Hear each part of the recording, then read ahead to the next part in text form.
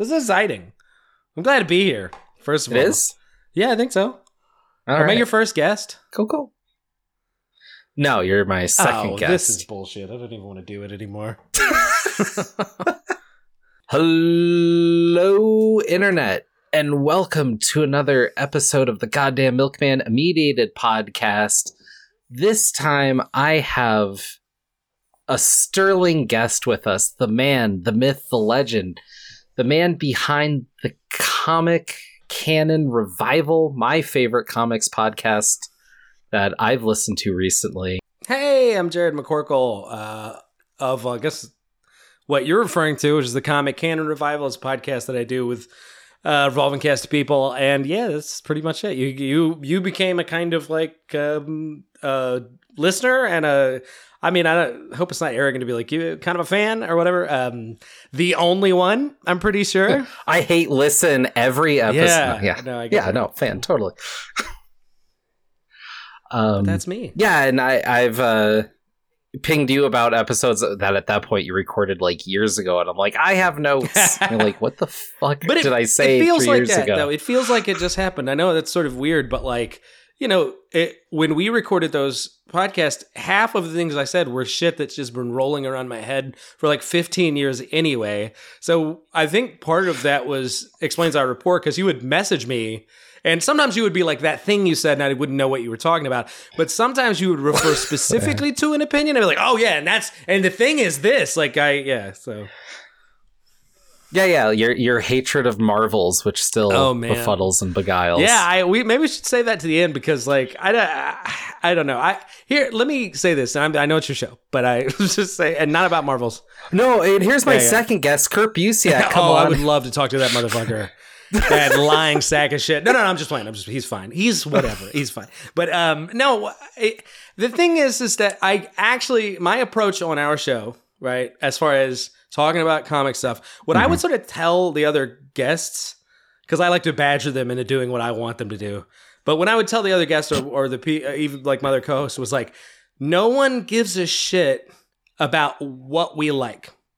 No, nobody knows us. Okay. So nobody cares if we like a thing or not. Because I think a lot of people approach like a property like that they're going to talk about in a podcast, like a comic book, like as, you know, like the point is just to get to the conclusion of this was good or this was bad. And usually, I think Marvel's was ironically the only episode where I was just like, look, I can't stop saying I don't like it.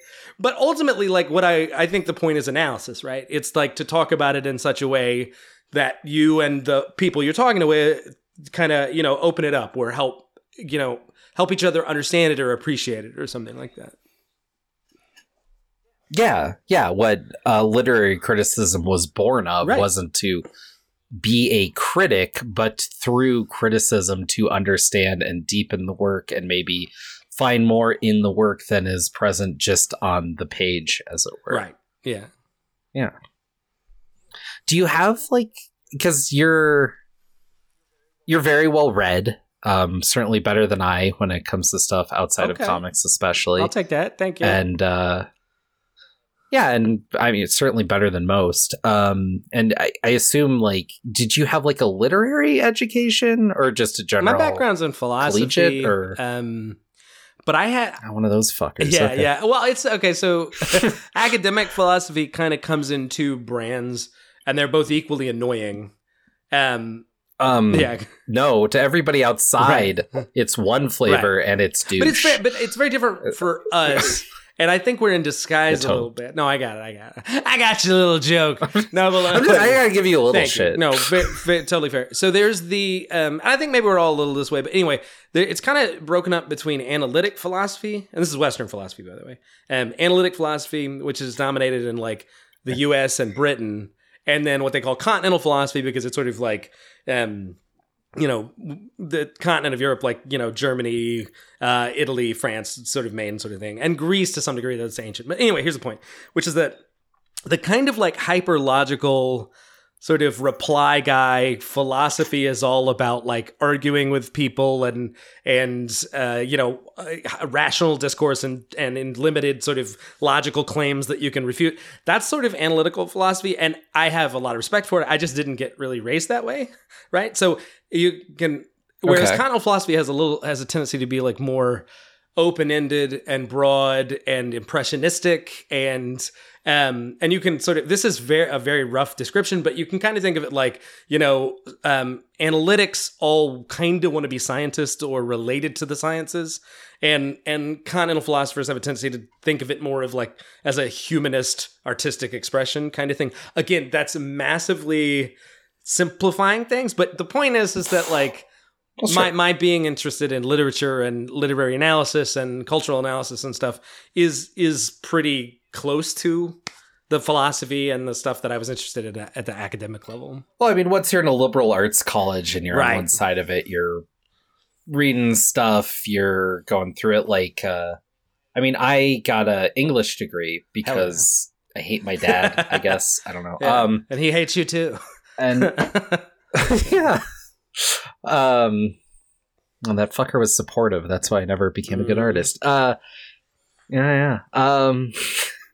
We did a lot of weird BS English classes looking back, and I mean they want to do it by author and stuff, which when you break it down makes even less sense. Like, oh yeah, let's learn Chaucer. He didn't write in English as we understand it. Why?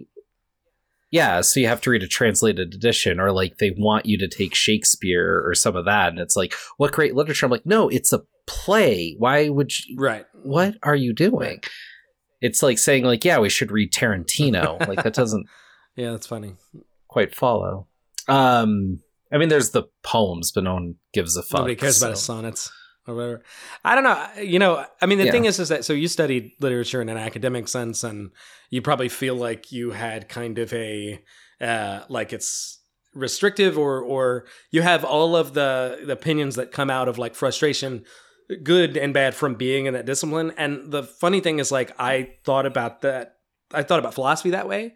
I loved it, but it was also like all the things that annoyed me, all the shitty trends and stuff that felt like navel gazing and stuff like that. But then when I read like literature, like English literature or something like that, and I don't really have fancy taste when it comes to that stuff, but I felt tremendous freedom about it. Like, I was just like, oh, I get to just read for fun, and it doesn't matter like what the architecture of the argument is, and I just get to kind of like enjoy myself. And yeah, so a lot of it was like way more leisurely, I think, than you probably had a little bit more intensity to do it as an English major.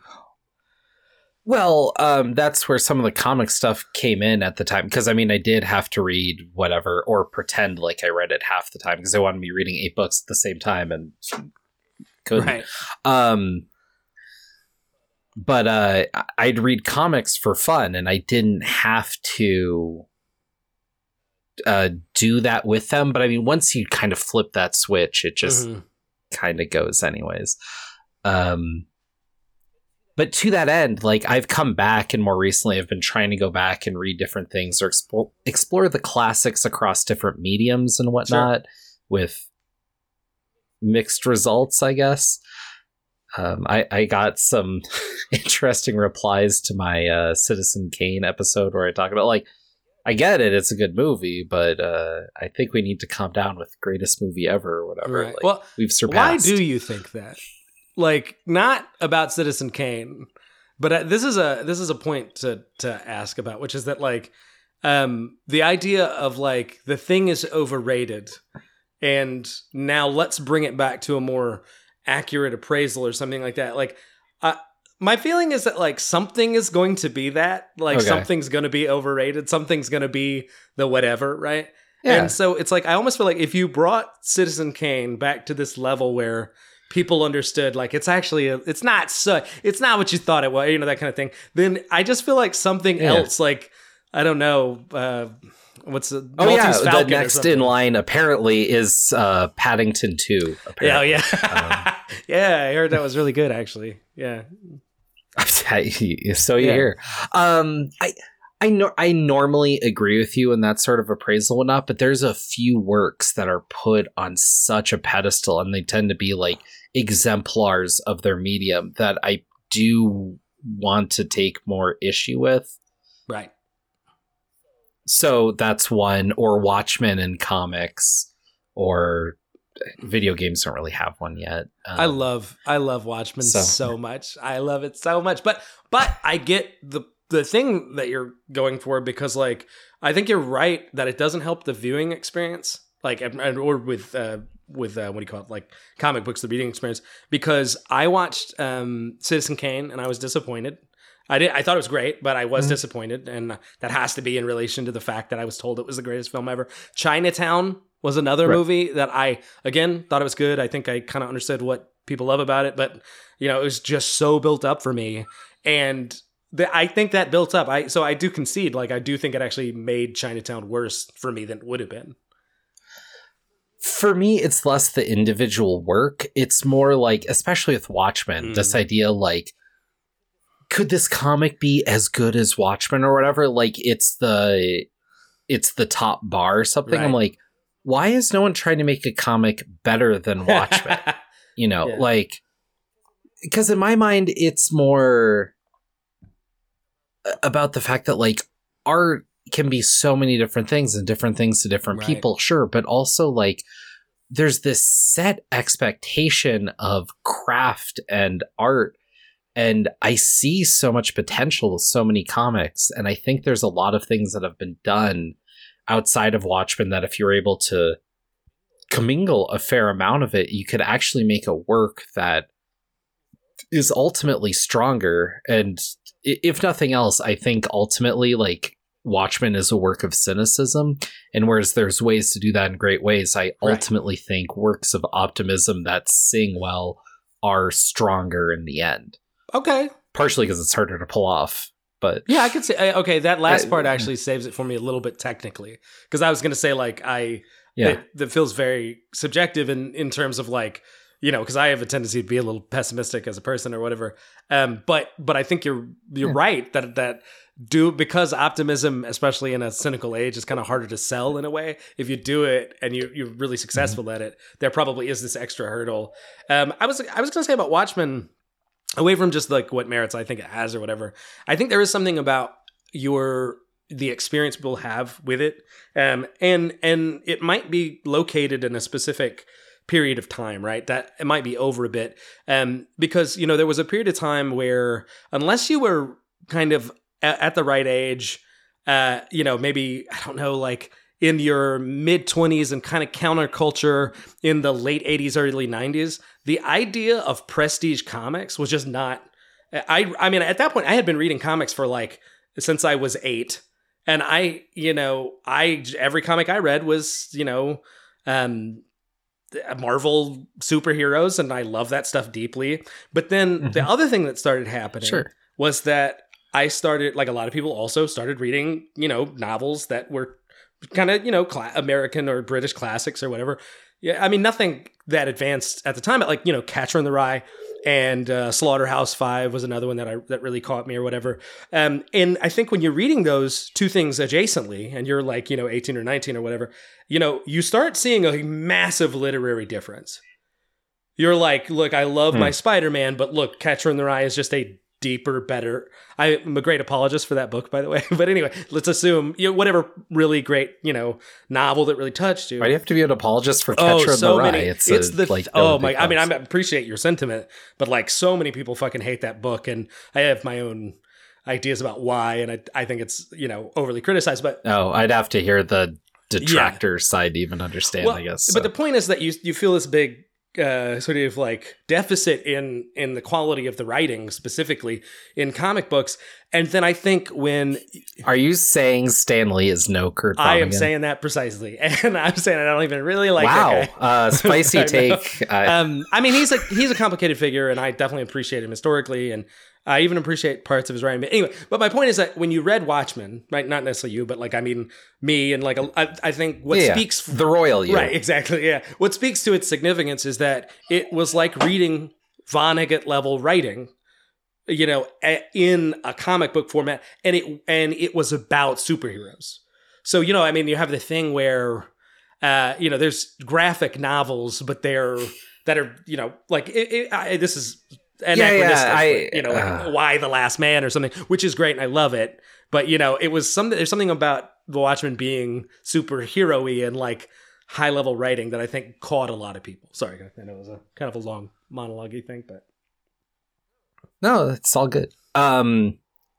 With that, that kind of got to part of where I wanted to go. When did you start reading comics? Because I don't think I've ever heard you talk about that. Yeah, it's weird because it's like comics are like my dad or like the neighborhood I grew up kind of thing. Like very specifically when I was maybe 8 or 9, and the older kids, like there was a big crew of kids, and I assume it's still like this today, but like, anyway, when I was young, there's like that had a range, and I got to hang out with the older kids that were maybe like 12 or 13 or something like that. And they were showing me their Marvel trading cards, like the kind of, I think 1991 Flair trading cards. I think they were Flair, but the ones I'm talking about where it had like, the front is like a really cool splash pagey kind of image of the character, and then the back it has like their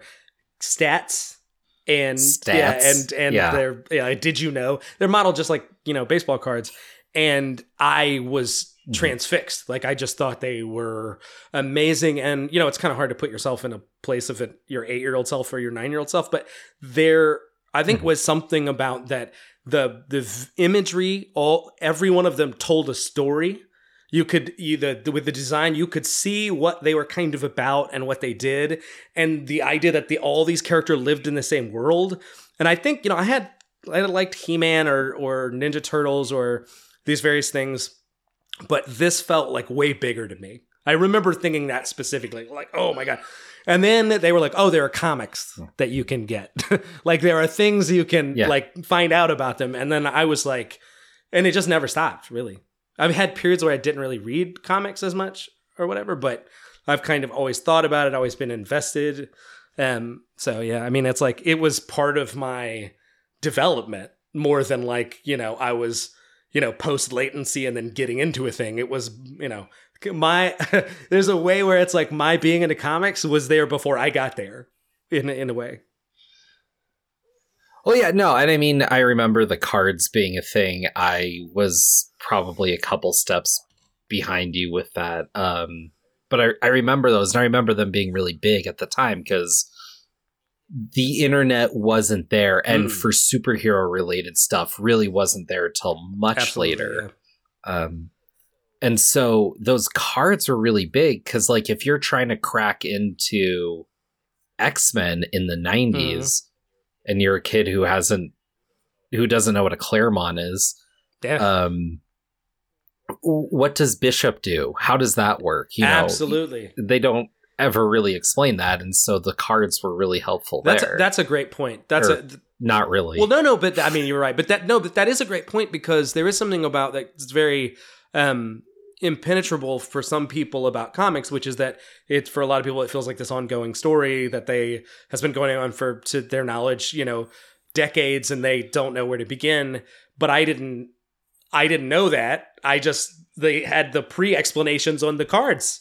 So I thought I was well equipped to just start reading the things.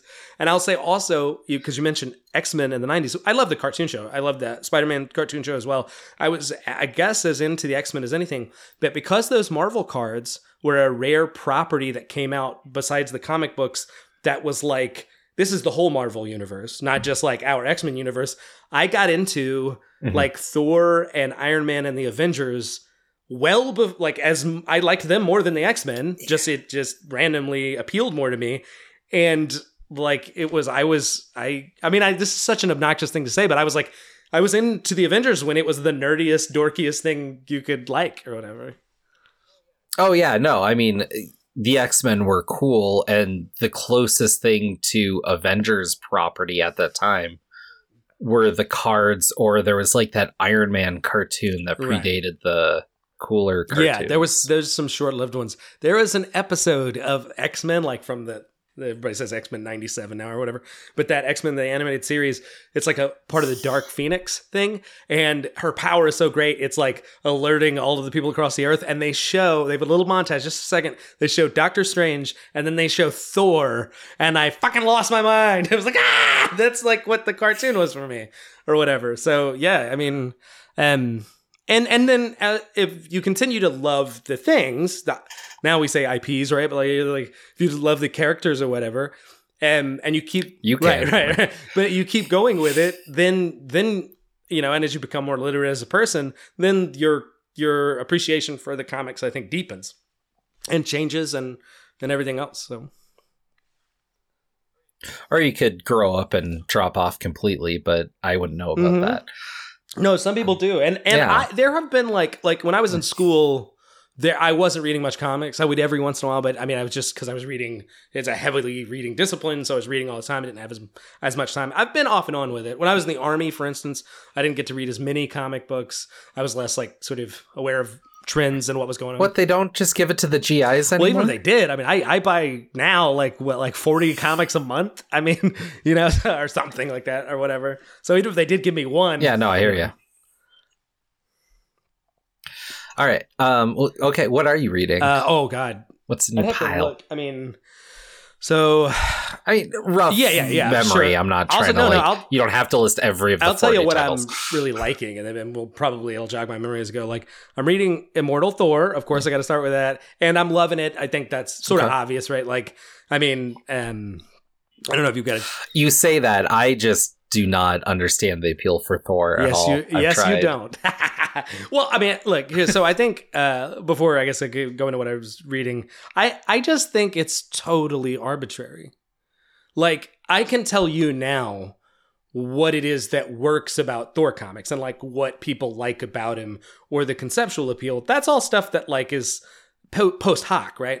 You kind of have to, it's like if it doesn't catch you, if it doesn't grab you, have you ever tried to explain why Wolverine's cool to somebody that's kind of just not into it? It's not a doable thing. Well, no, because I wouldn't make that argument. Right. So. Well, whatever it is, it's like, you know what I mean? Like, it's like selling somebody on a preference. And I'm big on this principle, by the way.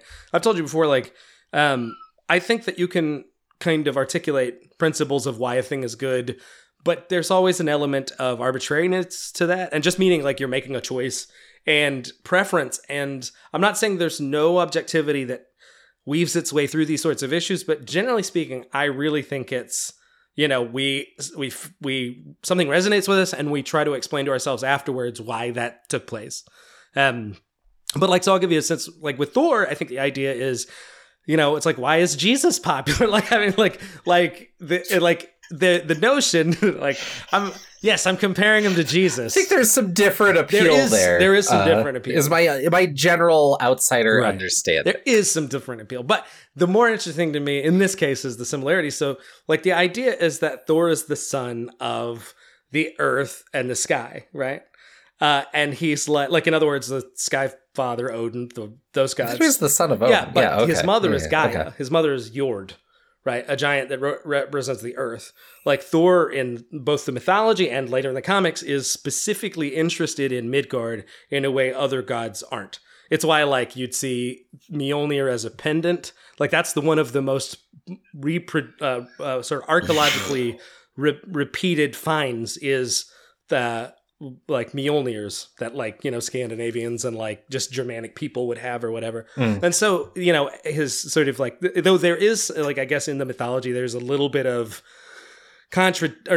mixed stuff about how associated he actually is with weather or things like that. But if you grant the idea that he's associated with lightning and thunder, the idea is that like lightning is the point at which the ground and the sky meet. And there's a kind of sense where he is this enjoining of like both transcend and all. I think a lot of God hero characters are like this, where they are both like human, like they have human emotions and stuff like that, and they also sort of transcend human sort of stuff. And like I think like Thor in the comics, it like kind of slowly develops in that, especially post Walt Simonson. Jack Kirby was deeply invested in like the fruit of the heavens. There's a specific book, I can't remember what it's called, but it's the idea of like space gods visiting us or whatever, and he has so many like mythological like interpretations where it's kind of a mythological character, but they have spaciness to them, like stuff like that. Well, and that was, he made a career out of that. Yeah. So he sort of creates Thor. I mean, Stan Lee was there, let's say, but Jack Kirby kind of, Oh, I'll argue that up and down. But point being is that once you get back into the second big sort of Thor stuff with Walt Simonson, he really infuses the mythology into it, and that's where some of those like Thor as a was he really the? I thought there was a lot of other people in between.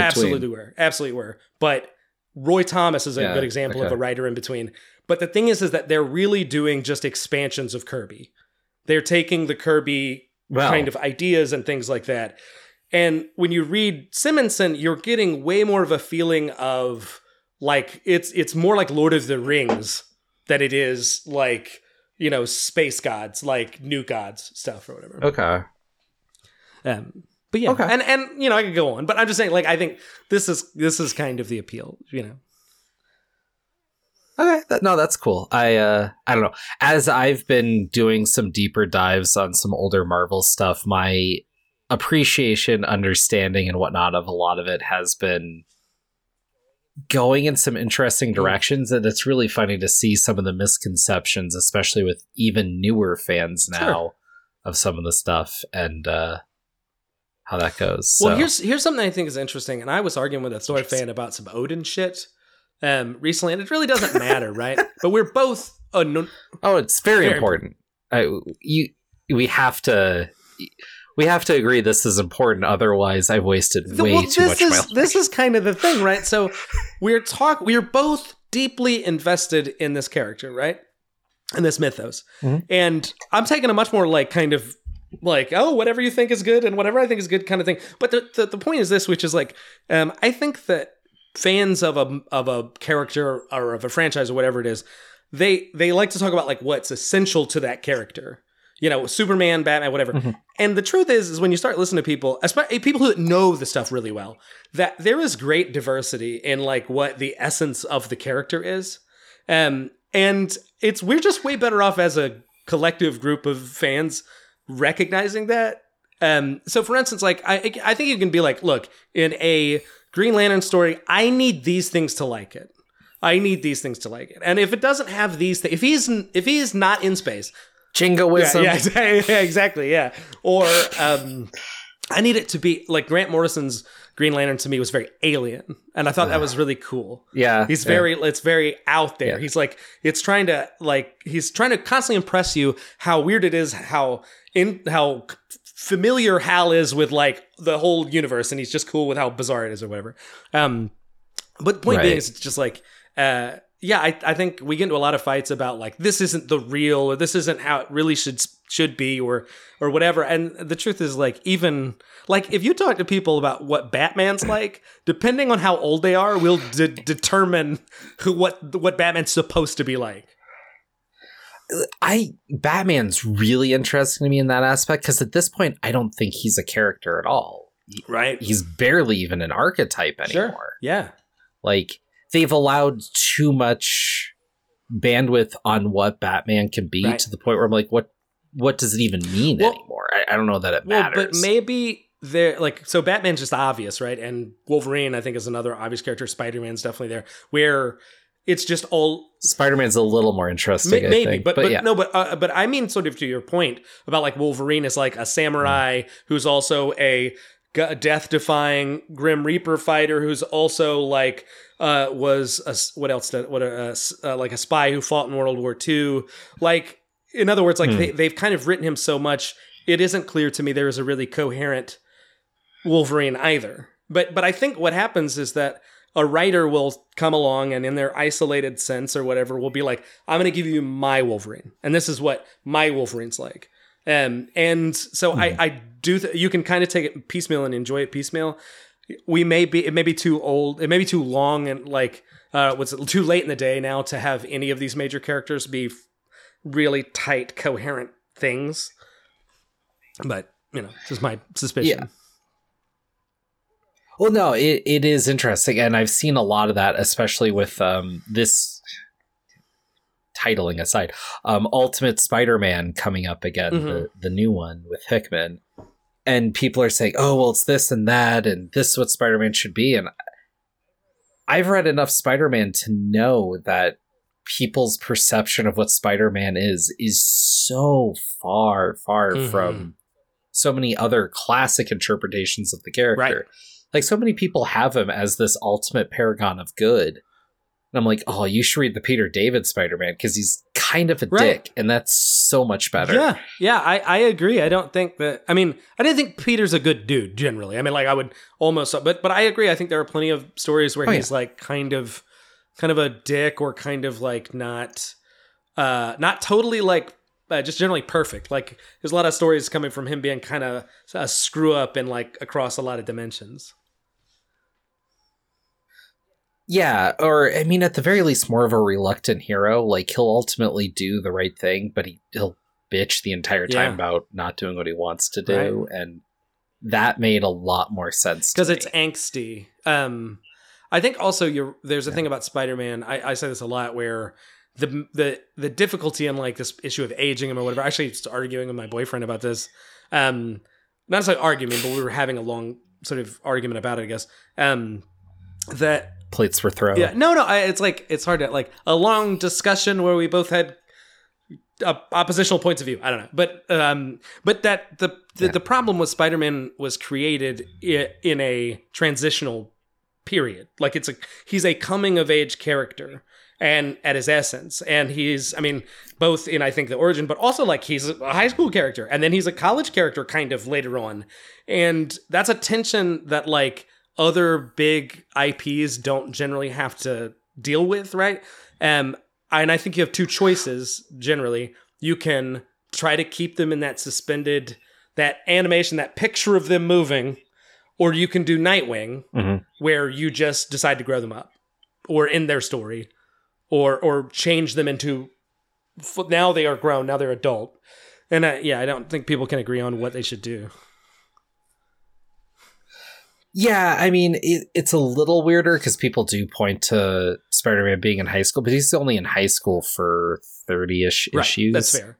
And I mean, within 32, he was in college. Like, he was in college right as Ditko was leaving. But he was in college forever. And then he was in college forever. And college is very, and then like, they moved him I'm out. still a kid. Very, like, you know, if you're getting drunk at a fraternity party and shit, like, you know what I mean? Like, it's still feels very juvenile or whatever. Yeah, no, definitely. But it wasn't at least high school, and that's a big deal for me because I fucking hate high school. What did you think about Ultimate Spider-Man then? Because it's one issue in is what I think about it. Like, there's some interesting stuff. I mean, sorry, Bendis one. The Bendis one? That overall, I like it. I think it holds up better than a lot of people seem to coming to it now. There's this growing sentiment, I think, of like mid-2000s stuff being too angsty or something, or being of a time. And I mean, I was in that time, so maybe that's just my nostalgia, but I think it works pretty well. I maintain, and I've said this ever since I read it, the first 6 issues are the worst. I think drawing out that origin that long hurts it. Interesting. Okay. Personally, I mean, the original one was 10 pages, and that 6 issues is well over 100 page. Like, it's too long. It's way too long. Right.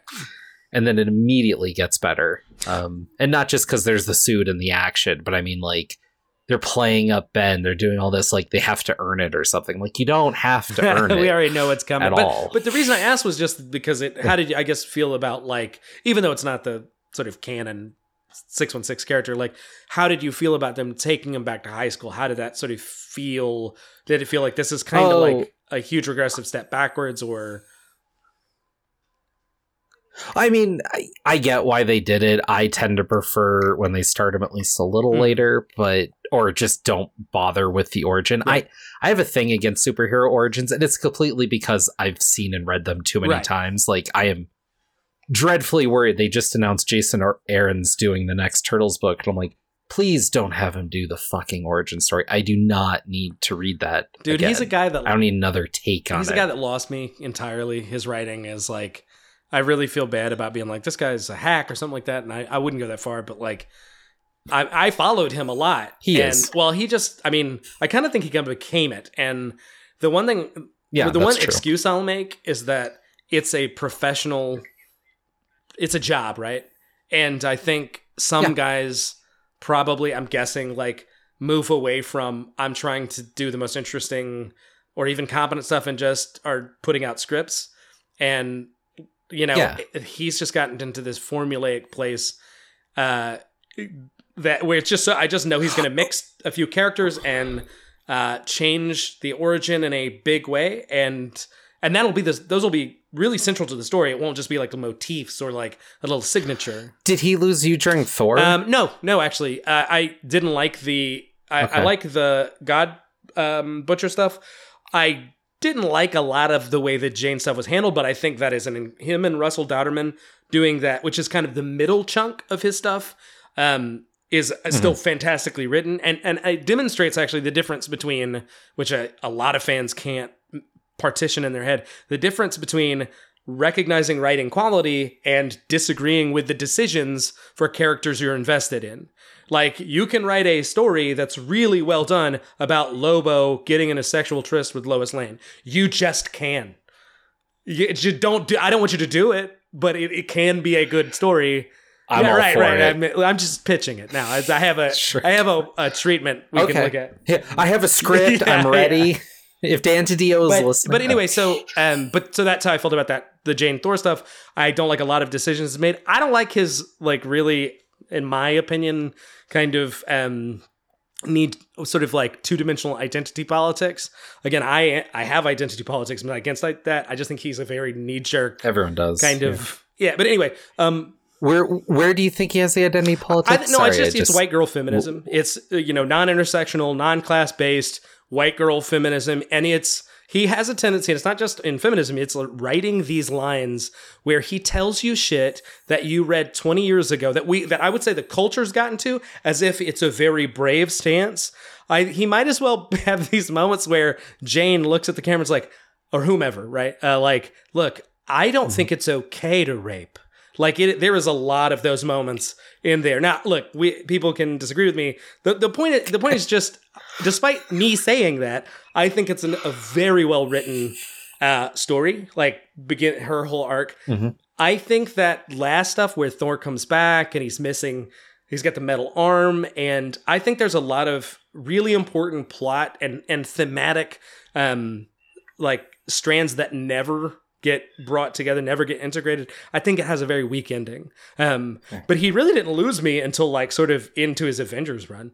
And I think his Punisher stuff is kind of good and kind of bad. But yeah, but the gimmick stuff is... Which Punisher stuff did you read? Because that's a good point. Where he really broke. So early on, I didn't read... I know he had done some Punisher stuff I didn't pay attention to. The first thing I read by him... And man, it really is a good example of my feeling about the writer, is the latest stuff where he's been possessed, or like he's kind of working for, but also under the gun of the Hand. And there's the Beast is in, like, I think that story is really, really well written. There's some very bizarre decisions in it. Yeah, it's a very mixed bag. But it was that Avengers run that really like cemented, like, I'm just kind of tired of this thing he's doing. I also think it's kind of shitty. A little. There's just some shittiness to it. Not totally, not ultimately, but a little shittiness, I think. So, his Punisher run that you're talking about is his latest one, and every Punisher fan I know fucking hated it, including me. That's totally fair, yeah. And the main problem, the reason it really broke me, was because he's written the Punisher before. He ended out the Max series, which... this Punisher story he tells, but if you look at the overtures, it sounds like a different story, but in truth, he basically wrote the same story twice. He just put more emphasis on the supernatural elements first, and then he tied in the Daredevil stuff because that's how they were marketing it, and I think that was put on him anyways. Right. But it's it's the same sort of things. His wife hated him and wanted a divorce, and that's what they were talking about right before she was brutally murdered. And that's part of the reason he's so weird or whatever. Yeah. They just he wants to strip the Punisher of any aspect of morality or heroicism, which is... I hear phrases or like the writers hate the character or whatever, right. whatnot. And half the time it's like, yeah, Dan Slott's making Spider-Man go through hell because that's what you do when you write a character. Right. Like you have to have a plot. Right. This was a rare case where I think that's actually the case. And I don't have a problem with that. If you hate the Punisher, I'm not going to judge you. I do too, kind of, even though I've forced myself to read right. a lot of it. I don't know. But like, I don't think you can write the character from that place and move forward and make it work. Right.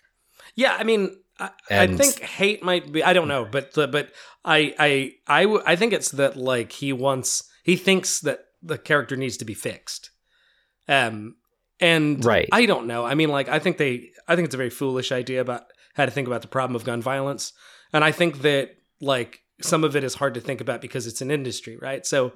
Like, if you're a writer and you have these feelings about gun violence and you believe that fake gun violence in fiction causes it, I think that's a really tenuous kind of belief, but let's say you do, then what you do is you don't fucking write the character. But the problem is it's a money-making IP. And they don't have the balls to just retire the character. So instead, you have to write this very confused concept. And, I mean, like, that's another thing. I think he has really incoherent, weak politics, generally. I think it infuses through almost all of his work. And again, I know that's not what I'm here for, and I'm not... And that's not what he's here for, either. Right? In other words, like... That's what you're here for. You're to No. I get, what I'm saying is, like, he's not writing a political treatise, so it's not really fair for me totally to rake him over the coals for that, Well...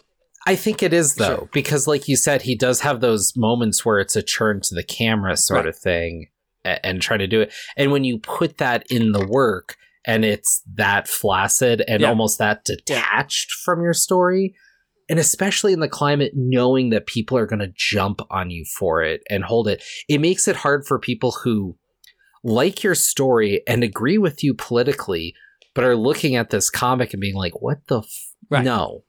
And it doesn't work. And from a craft standpoint, like, yeah, that's weak, and you're hurting your cause by doing it. Yeah, I think that's right. And there's something also just personally obnoxious about a person like you said. It's like there's a kind of mincy anguish that he has about writing that character, and it's sort of like, just don't. You don't. So interestingly, when I was doing stand up, that I'm a political person, and there's this sort of drive to be like, oh, I want my stuff to have a political angle. And it can. There's nothing wrong with that. But there's this other guy, his name's Jake Flores. He's a stand-up, and he actually gets into a lot of trouble. But anyway, he did give me some good advice where he was like, look, stand-up's not activism. So you can have political stuff in there, but don't think that that's political activism. Like, kind of, in other words, like, it may be in some minuscule symbolic, I shared an idea with somebody and they went and they paid it forward. But outside of that very limited, very like kind of silly way, don't allow yourself to think you're helping in the first place. There's help to do. There's real work to do. I have a very similar sort of feeling about that. Whatever he does with gun shit in The Punisher is totally meaningless and materially useless. So if you don't want to write the character, don't. Right? So for instance, we have like 350 million guns in the country, and we have no gun law. And like, that's it. There's a political economy to consider. That's why there's gun violence. There's not gun violence because people are like, I don't even think guns are bad or kill people. I just think it's and this is what I'm saying. What it seems like is the politics of a person that like has very glib ideas that they inherited from a certain kind of like, like, I don't know, Bill Maher or some shit like that, and then hasn't really put that much thought into it. You don't think Bill Maher changed the world with his political comedy? It's more just like the kind of glib nature of it, I don't know anybody that glib and that wrong that often. He was like the best example. But so the point is, for me, it's like, look, just don't write this. It's not for you, or petition Marvel and be like, you shouldn't have a gun guy. But it just seems like a weird thing. Hey, you know what? I think instead he should use laser guns to shoot people in the face and stab them with knives. I fixed it. I got it. That's basically what they're having. What's his name? Jay, whatever. Two issues in. As far as I know. That's their way of washing their hands of the epidemic of gun violence or whatever. It's very annoying. For me, it's interesting because like if I was tasked with I'm like, don't avoid, like dig in. There's a story there. There's a conflict. There's Okay, so you're reading Thor. Yeah. So I love. It's very different than Immortal Hulk. Obviously, like I love.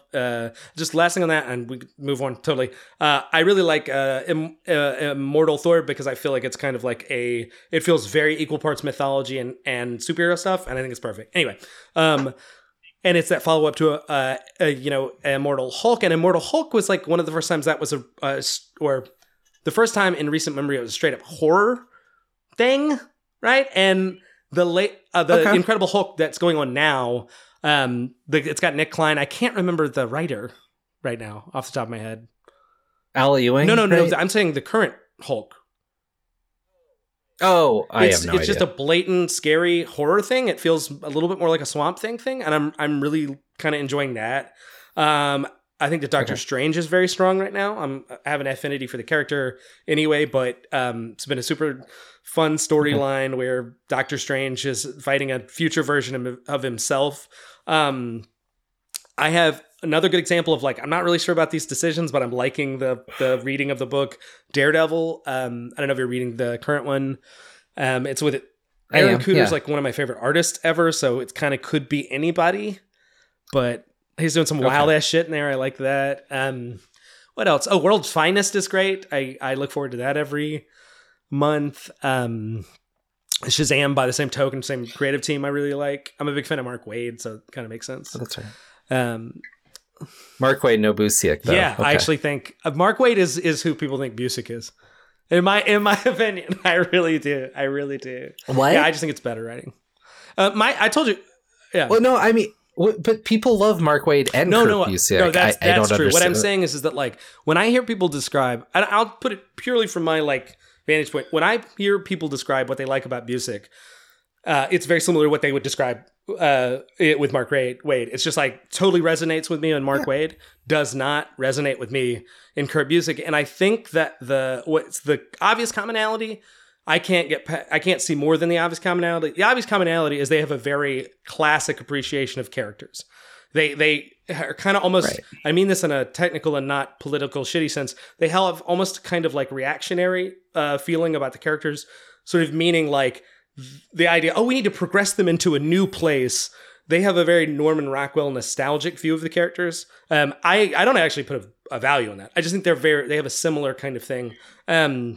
And I just love Mark Waid's writing, and Kurt Busiek has just never done it for me, sadly. Not that he's never done anything good. It's just usually, for me, the quality is... I don't think this is going to be the... Doesn't connect with you, and I don't. Reason. It never gets to the prestige place for me. Yeah. But yeah. Okay. And he's fat, and I just don't... No. Take that, Kurt Busiek! No, sorry. No, he's fine. Jesus. They're all. I mean, it writers. is. We need some kind of workout program. Like it's anyway. Sorry, that's not. Yeah, hearing about stuff with Peter David, I'm like, what do you mean you don't have health care, dude? I know. Like, I know it's sad, but at the same time, I'm like, get Cobra, man. Like, what the fuck are you doing? How do you have that much in bills? At a certain point, you should hit your deductible. Like, what is going on? I don't know what happened either.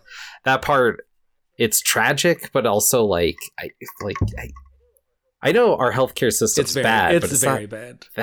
It's probably not so bad that he couldn't get some sort of coverage, but it definitely is the kind of thing where like it can totally debilitate you financially. Oh, completely, no question. And he's not doing a lot of writing these days. Outside of that, but he's a guy I like. Sadly, I've always liked Peter David. Yeah, he's had a few stinkers. Sure. I think they all have, right? I wish he had a longer run on Turtles. That was bummer that died so quick. You probably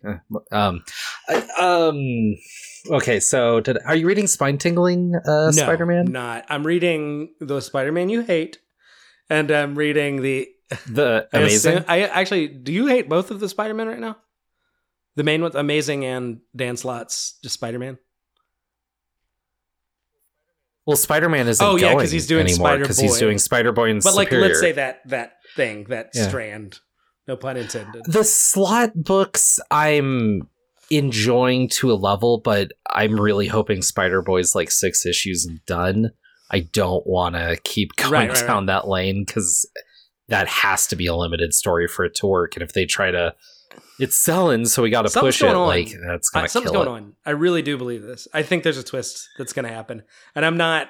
I actually like it fine, but like it just feels like there's something up. Like it. Well, it's Slott. He holds a card and he'll play it, and then. My theory on Slott is this. He's a pretty good writer, but he's shit with bookends, basically. If he has to make a big transition from one to another, that's where he's always weakest, which has really hurt him because, I mean, that's your first and last issues, which, that's going to bring he's it a guy down. I have to just like have very little opinion about because I just haven't read enough, and I haven't read almost anything complete. Like I read some like limited volumes. Like I read his like the first 2 of Superior Spider-Man. I really liked that, but I mean, and the best stuff's after. Yeah. Okay. Yeah. I mean, Slott was kind of my guy for Spider-Man because he was on it for a decade. But when he was doing the Parker's Industry stuff and whatnot was when I was moving into a startup environment. Like there was a timing aspect there for me that just worked and connected that can't be hit for me again, especially if they're going to keep him so young. So actually having the Hickman, here's my thing. If that run goes for 60 issues, I'm sure I'll love it. If it goes for 12, I'm going to throw my finger at it and say, why'd they bother? Before I forget, a thing that I am reading that is just, I have no excuse for my behavior. I am reading so many X-Men comics, and I fucking despise them. I despise them. And I'm like, I'm fascinated. When did you start in on the X stuff? I was reading, I think it was I jumped back on. I mean, I've been reading X-Men on and off for a long time, but I think. Yeah, that's how you read. No one just. Only psychopaths read X-Men religiously forever. Like, you have to hop in and out. So but like, it's Power of X and House of X is probably, Xbox. That's... Okay, yeah. Okay, so there. So you were probably with it with Hickman, and then is it when Hickman fell off that the worm churned? No, I mean, like, I'm assuming a lot. I'm going to really try to abridge this, and I can get into some of the technical stuff. The technical stuff I'm off and on about. It's been a very incoherent... but it's sort of made that way. Like I liked Hickman's stuff, generally like his direction. Since then, it's just been very piecemeal for me. Like depends on which title you mean or whatever. I didn't like the sword thing. I don't understand that, but I don't care. Whatever. I mean, in other words, it wasn't my cup of tea, but I don't have any major complaints. And again, the thing I want to abridge, I think the politics are very, very bad. And I don't mean they don't live up to my political expectations. I think there's some straight up perverse stuff that needs to be investigated. Like I really liked Karen Gillan, and I'm not, there are probably nice, good people that mean well, but like the idea of having, and I'm not going to make any parallels here. I'm just going to say the idea of having a fucking ethno-state, even under the basis of like, we're trying to protect ourselves is like at its core conceptually a huge fucking problem. And let's take away those parallels and the history of the parallels between the conflict that shall not be named and then certain. Okay, yeah, that's right. I'm talking about Peru. No, I'm just playing. But yeah. So away from the parallels between X-Men comics and Israel, right? Away from that, just the idea of their little structure of government. That's, I think, fucking. Okay, so you're going to have a group of unelected people who secretly make plans without the consent of what we're expected, thousands, if not hundreds of thousands of people in the thing. And by the way, the reason is because they're just the best inside. They're the yes queeniest of no, characters. They're not. Yeah, exactly. But that's not who they picked at all, and nor would anyone argue that. Also, all enforced by what they're not going to call the military, but the brand name. Exactly. So it's fascism. Yeah, exactly. It's fucking and fascism. What's crazy to me about that is that because I have been annoyed by it, and because I read everyone, I've really looked for the deep set ironies or criticisms, or it's in Hickman's I believe book. that. Yeah, I think that it was, to me, kind of underdeveloped, but I believe that, right? That's fair. Well, I think he was building it, and I think he was playing off of, he knew what the fans were going to do, and I've had conversations with them where they're like, they finally get to be free, and they have their own island, they can live and let live, and it's weird to me to talk to these people like, these are fictional characters. Oh, yeah. I mean, don't get me started on how, sort of the unhealthy, like, you know, there's things like parasocial relationships you have with like TV shows or like television personalities, but having I'm breaking one right now. It's great. but that's like, you know, there's a person on the other end or whatever. Like this is it's way, like the Twitter sphere, like a comic Twitter shit. It's just toxic and weird and all kinds of fucking awful shit. But just point being is that like I think they're totally unself-aware, and the book is morally strident, which is the problem. Rambo 3, if it doesn't criticize imperialism, because it's not really doing anything, fine. It's like, okay, it's a piece of shit and whatever. But this is a book of somebody, by some people, I guess there's probably a whole bullpen, that seem to have really like strident moral opinions. And the idea that it didn't occur to them that the world that they created might be a bad idea for reasons that they just seem lost to them. I need to find it again, but I had it out with Dugan once about this after he took over the book, and he's like, what are you talking about? They're not fascist at all. And I listed, I think it was like 8 examples of parallels directly from the book to modern day fascism. People are like, that's not what the Nazis did. And I'm like, fascism is more than not.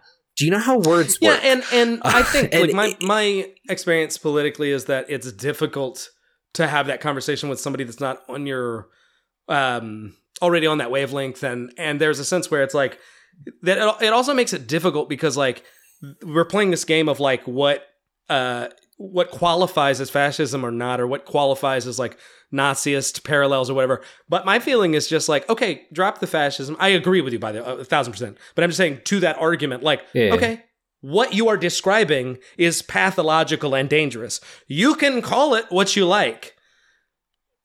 That's probably like a smarter way to go about it. By definition, it is an ethnostate. Like, where, you know, I mean, like, yeah. Well, and I got so much pushback on that because there's 2 humans that they allow to live that do you were know how like many Palestinians are in Israel? In some books. Yeah, that's it. Yeah, I know.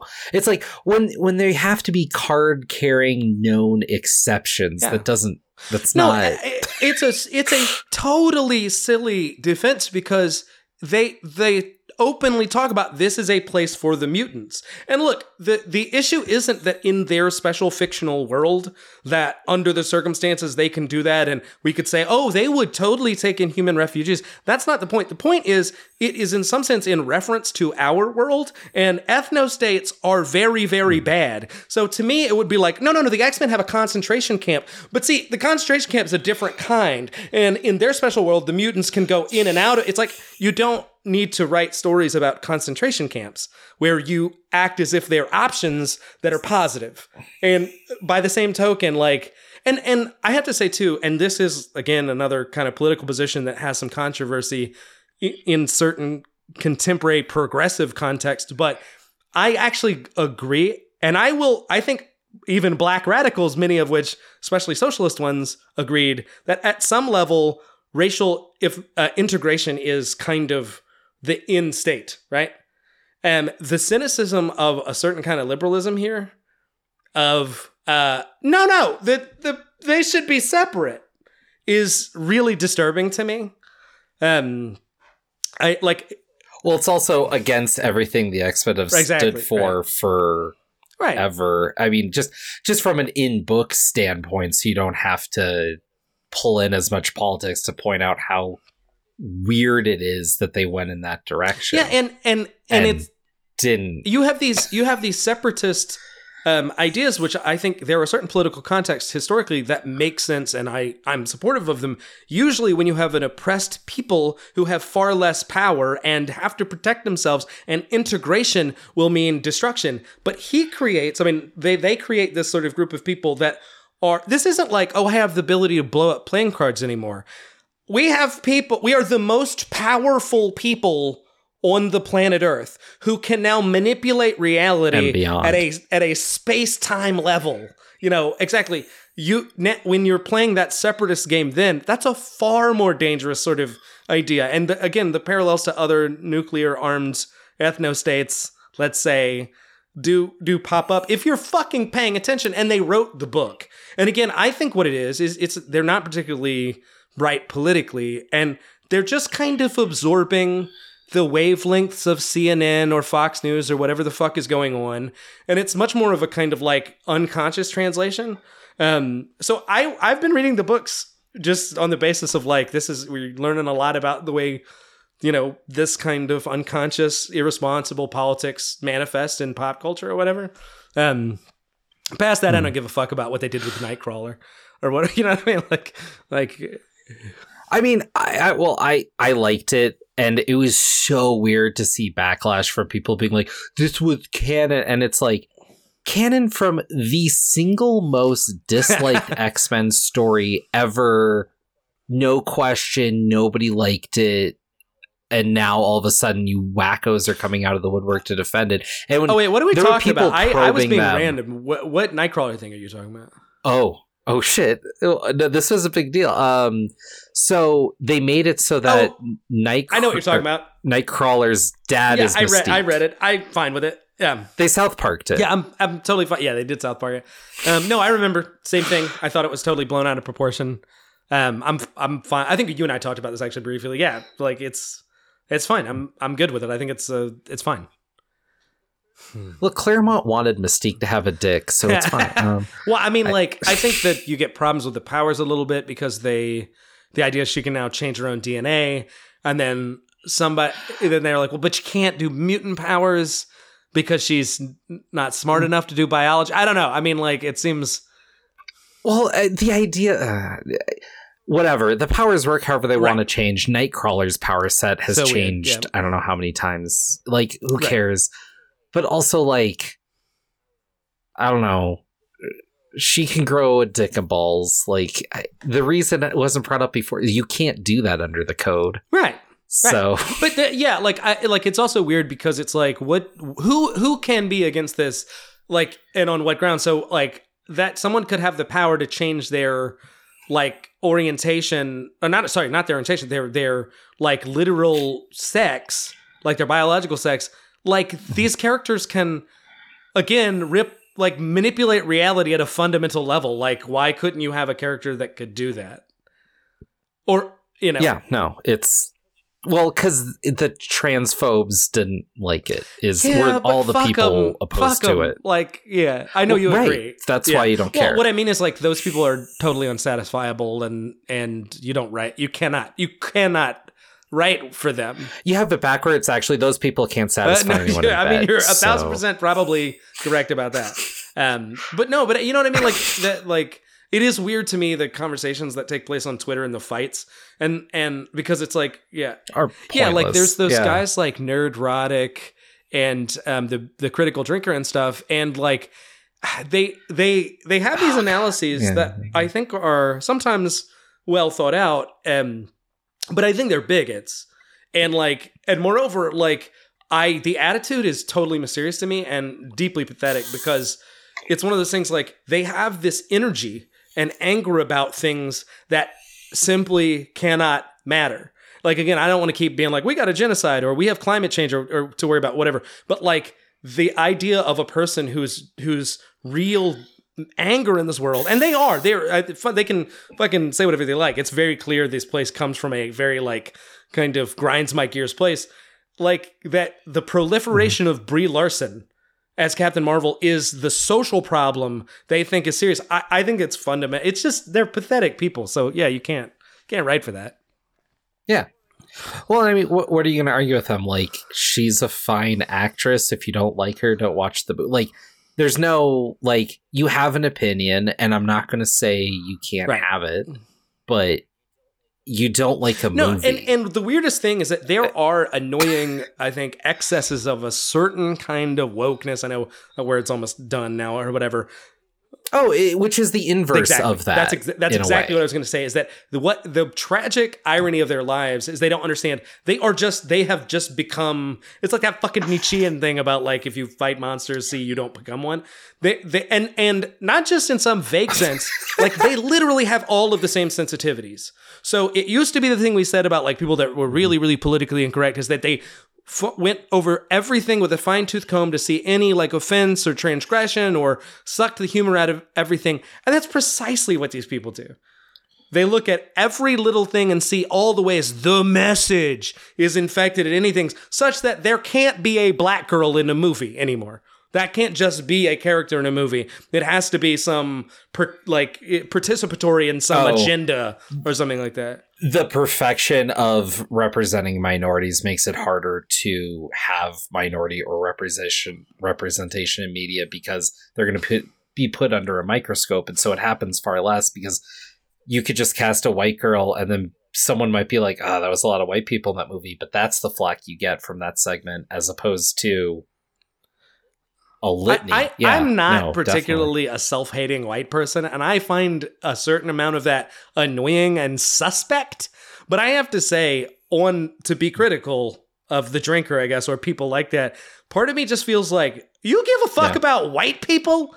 Like, what, you're trying to protect, like, the continuation of whiteness? It's insane to me. Who could I honestly feel like it should be, if it was up to me, there would just be a mandate where we'd all have to interbreed with prettier ethnicities and just fucking end it because it's a failed fucking project. And he's like, it's such a weird thing. There's a great Preacher issue where Jesse fights the KKK and he's like, why is it that every defender of the white race is the worst fucking example of it?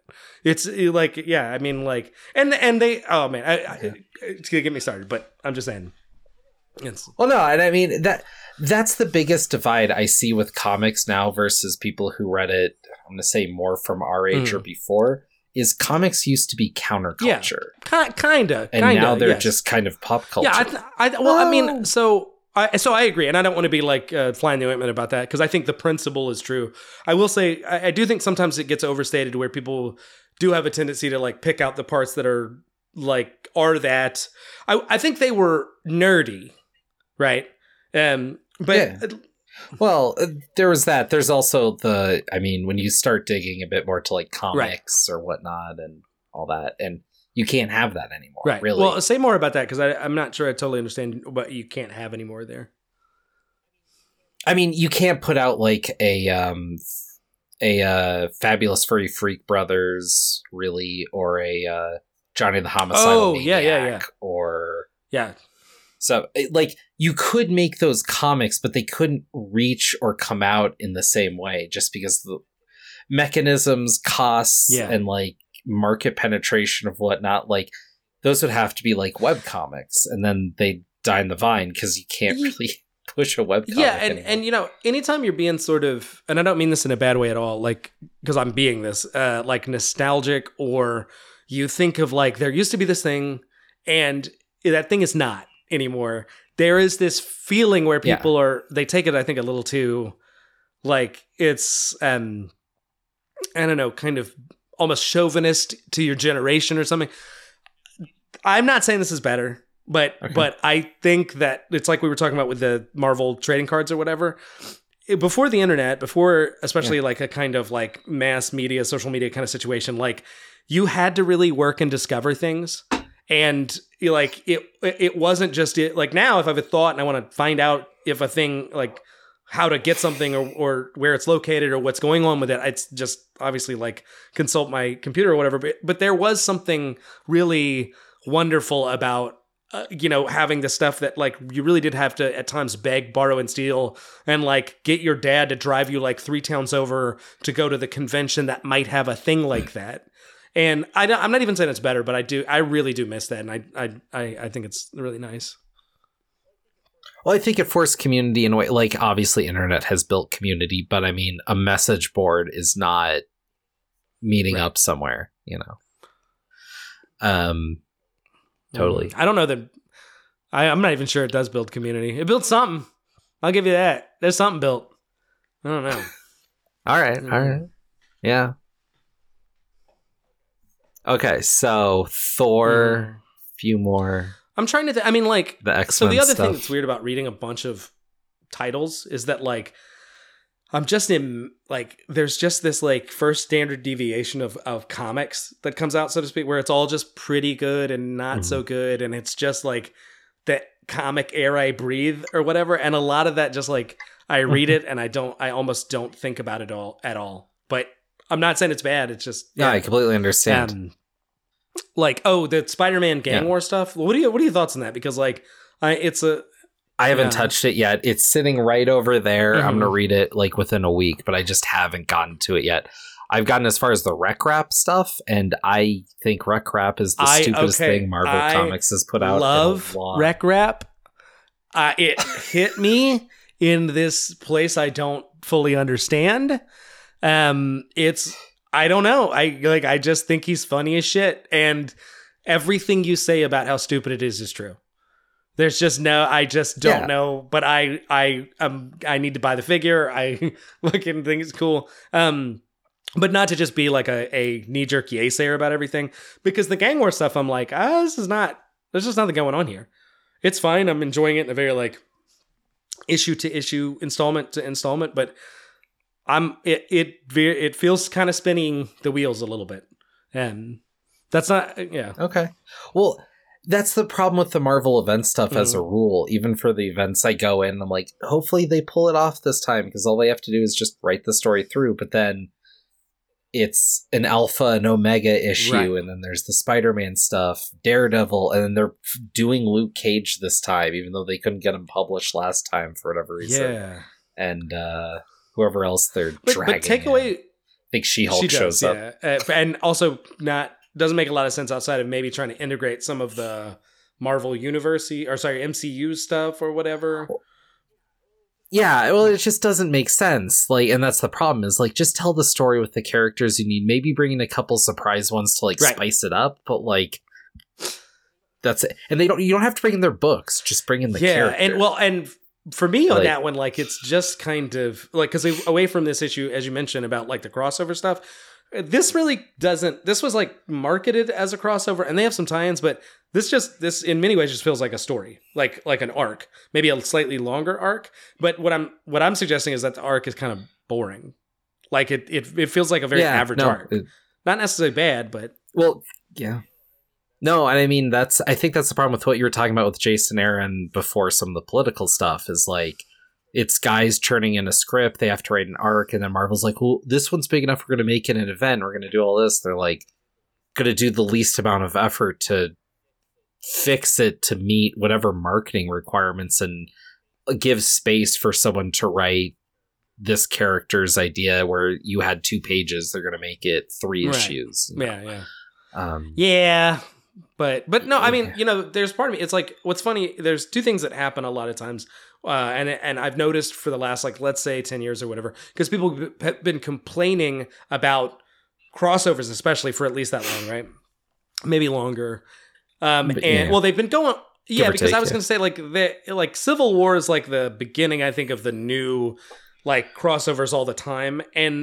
But people seem to like that at first. Like, there was a maybe 5-year grace period or something.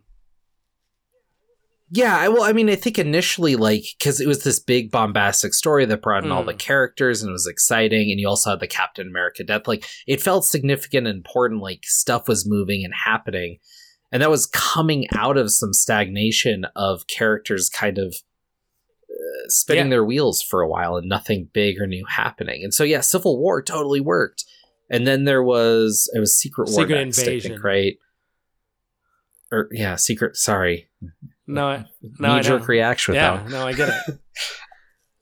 And then you get to another one and another, and then eventually it's like, well, okay, they're going to have another event, but then it becomes the problem again where you're spinning your wheels, like these events happen, but then nothing really happens. And I just thought of it, like, I agree with you, Civil War was the start of it, but right before it, there was House of M. Yeah. But House of M operated differently because it actually was an event comic. There was an event that happened, and it does have ramifications coming out of it, but the meat of all the spinoffs and everything that happens in that book is an event that's only House of M. And if you don't read it, all you need to know is Scarlet Witch said no more mutants and committed a genocide, and she's everyone's favorite character now because mutants suck, apparently. So people have complained about this for a long time, and rightfully so. I think I have no pushback against just the idea of the crossovers have gotten to an annoying place, and they have all these weird conundrums to them where it needs to feel like important, but how do you do that when you keep doing it, all that kind of shit. And somebody's got to die, but we know it can't be anybody that's worth money, and they're going to come back. But while all those complaints happen, and for good reason, I had noticed that the individual titles are oftentimes some of the best I've read at any given time. Not all of them, but the quality of so like it's like you'd have a bunch of, you know, standard whatever, and you'd have like maybe Fantastic Four written by somebody that everybody hates what they're doing right now. That's a thing. But there'd be like a Moon Knight title like that I was like, this is so fucking good. Like all the while this big architecture shit was awful, but then I'd be like, oh my god, this Thor comic, I love what, you know, whoever is doing in their world. But was the Thor comic better when they were doing the fucking Hammer event? I forget what that was called. Fear Itself. No, I think Fear Itself is a really not good crossover. And actually, to be fair, that Matt Fraction's run is widely regarded as a very big dud. And amongst not just Thor fans, I think generally. And then so he does his kind of dud run. And then and by the way, I think he's a good writer. He didn't connect, I don't think. And then they do a big crossover culmination to his big dud run. To my point earlier about Jason Aaron's sort of thing falling off, read War of the Realms. I think it's very like, similarly. You know, but at least his run was... I mean, I read a few of the tie-in books. But at least his run was like critically acclaimed and everything. So it kind of... I feel like it was justified that they try to end it big. But it's the difference, actually, in a weird way, between like having this standalone series that he was writing where it was his world and his vision, and then they turn it into this crossover and it becomes incredibly generic. And to emphasize that genericosity or whatever, they have 3 fucking big crossovers that are all like the same. Asgard invades Earth, the symbiotes invade Earth, all the plants invade Earth. It was like weird, like farcical, like it was like Marvel was kind of making fun of themselves or whatever. Well, and what weighs on it too is there's a mirror thing that often happens with DC and Marvel where they'll bounce off each other one way or the other. And there's something that is too similar that happens too tight. And so there was something with invading in DC. So as people who read it both, it's even more weighed down. Yeah. But yeah, I don't know. I mean, like the crossovers, like I don't complain too much about it because there is a part of me that's sort of like, and you don't really have to read it. And it's not just that, it's like that was never like to me, it's like comic continuity, like the comic universe is sort of unique, right? You have all these characters with their own comics and they all exist in this world. And we knew about the world. The world was implied. Right? This connective tissue that they're all sort of, you know, joined together and in. But the main mechanism of that was them being in each other's comic book.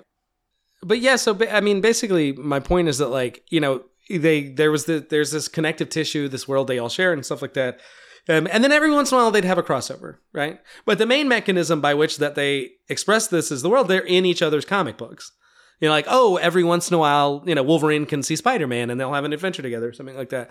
But then at some point, editorial, I don't know if it's again, it's just a natural outgrowth of like crossovers sell well, let's do more and more. And then pretty soon the universe itself becomes its own thing that has to be taken care of and the subject in some sense of the stories. And at that point, I think it's really unnecessary. I think the vast majority of stories that have come out of that have been like kind of not great, and I couldn't give a shit about them. I mean, and I think they really, even the good ones are kind of in their own way.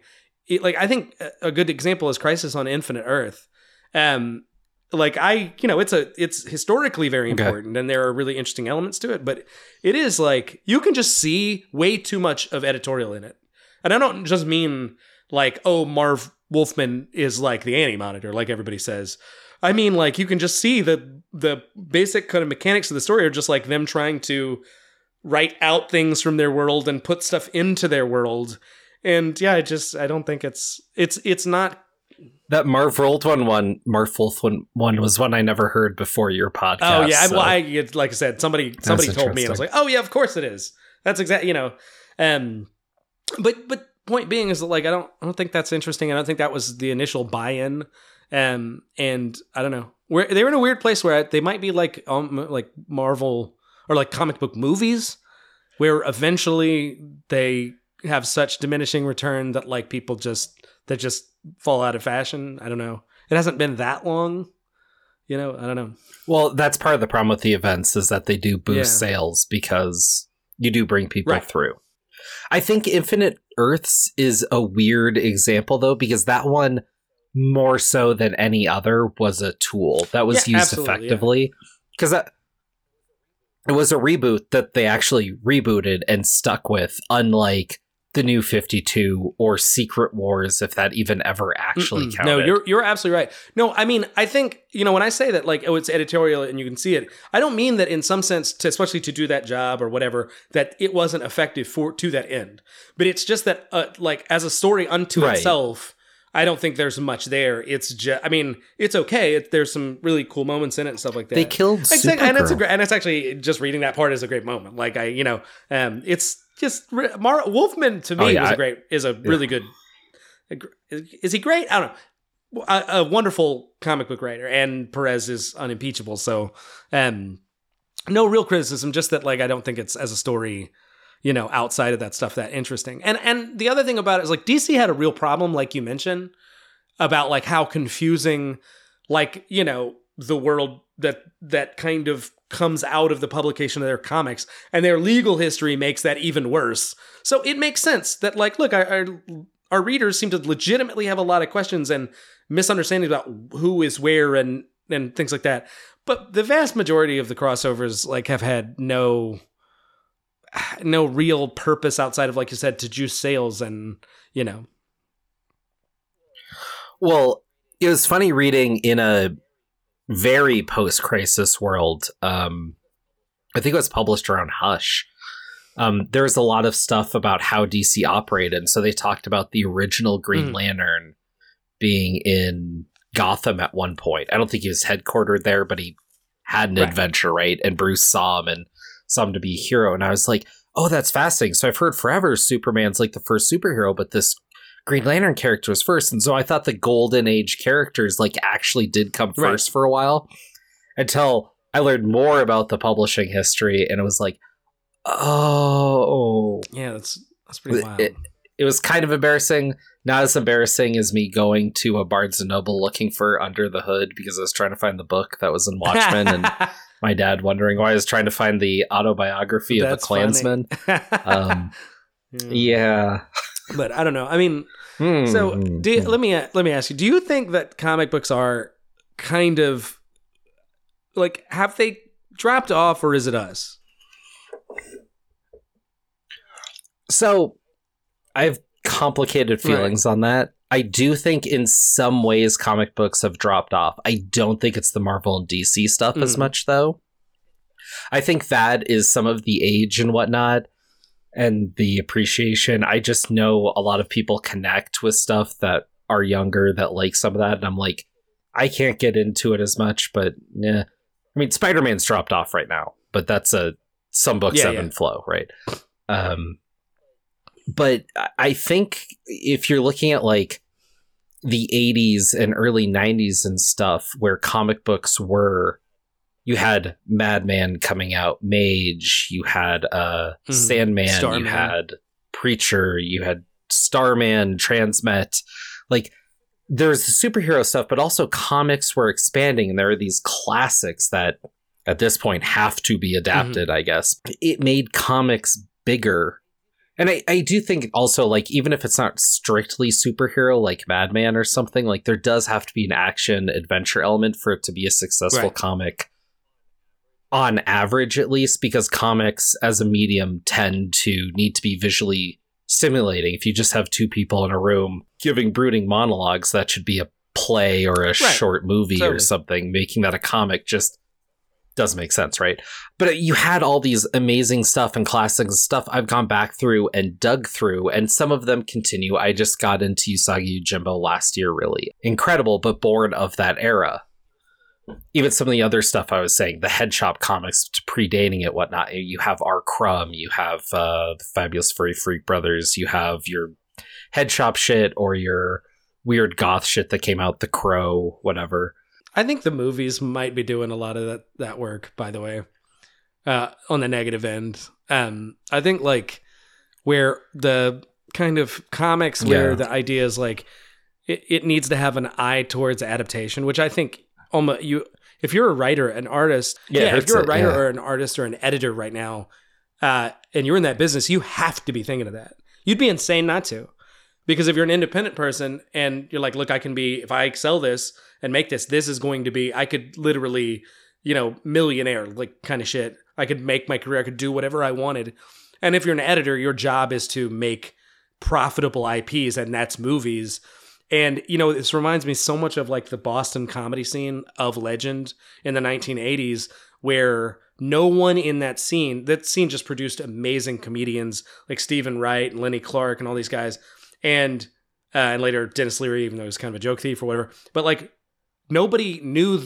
They all are. Yeah, well, I'd be surprised. I can get into that theory. No, we should talk about that because I actually have thought about it. But anyway, but the thing about, just to connect the thought is like, those guys didn't, for the vast majority, especially in the like late 70s, early 80s, there was no career in comedy outside of that scene where they were literally just getting paid in cocaine and partying. They weren't in it for the money. They were in it for the love. Yeah, or for the local celebrity. But the point is that like they weren't trying to get on TV because they didn't know that could happen. And then Stephen Wright went on The Tonight Show, and because that was at the time too. If you went on The Tonight Show and you did 6 minutes stand up and Carson called you over, you were famous now. Or at least if you weren't famous, you were going to have a movie career or something. You were going to be in the industry or whatever. And then it apparently destroyed that comedy scene. Because not totally. There's still a Boston comedy scene to this day, but like, yeah. No, I know exactly what you mean. That's kind of where I was going with it. You're right. But also to what you're saying, like these comics for movies, whatnot, don't hold up. For the most part, on average. And there's the famous Cowboys versus Aliens scenario too, which I don't know if that's happened more, but that's a weird. I don't know if you've. I've seen it. I didn't read the comic. I've seen that. Yeah. Oh no! So the guy who made that comic bought enough copies of his own comic to get it pushed to another layer of distribution, which then got them the movie deal, and it was never actually a successful comic. They just made it appear as so they could sell their script to get the movie made and actually make money. Just whatever. And it's just whatever. And I mean, even with the comics that have come with the newer era, which time zone depending, but like The Walking Dead as a comic, I don't remember reading it. It reads like popcorn because it's like maybe 6 panels on a page. There's maybe a word balloon on 4 of them. And it's just so it reads like you're supposed to read it reads like it's supposed to be a storyboard. Yeah. Not like a comic as much. I could go along with it, but Kirkman has this problem. Even Invincible, which I have every. I read it in trade, but like I have the entire series or whatever. But it does have a tendency to like. It isn't clear where he's going, or if he even has a sense of where he's going. He seems to have the Stephen King. Like I was just told this. I didn't know this about Stephen King. Actually, Robin told me in the podcast that Stephen King often begins and has no idea where he's going when he writes, and just understands the characters, develops the characters, and then has them make decisions, and just goes through that causal chain until, well, I guess it's time to end the story. And Kirkman stuff always method writing. Yeah, and it's in a sense, method writing.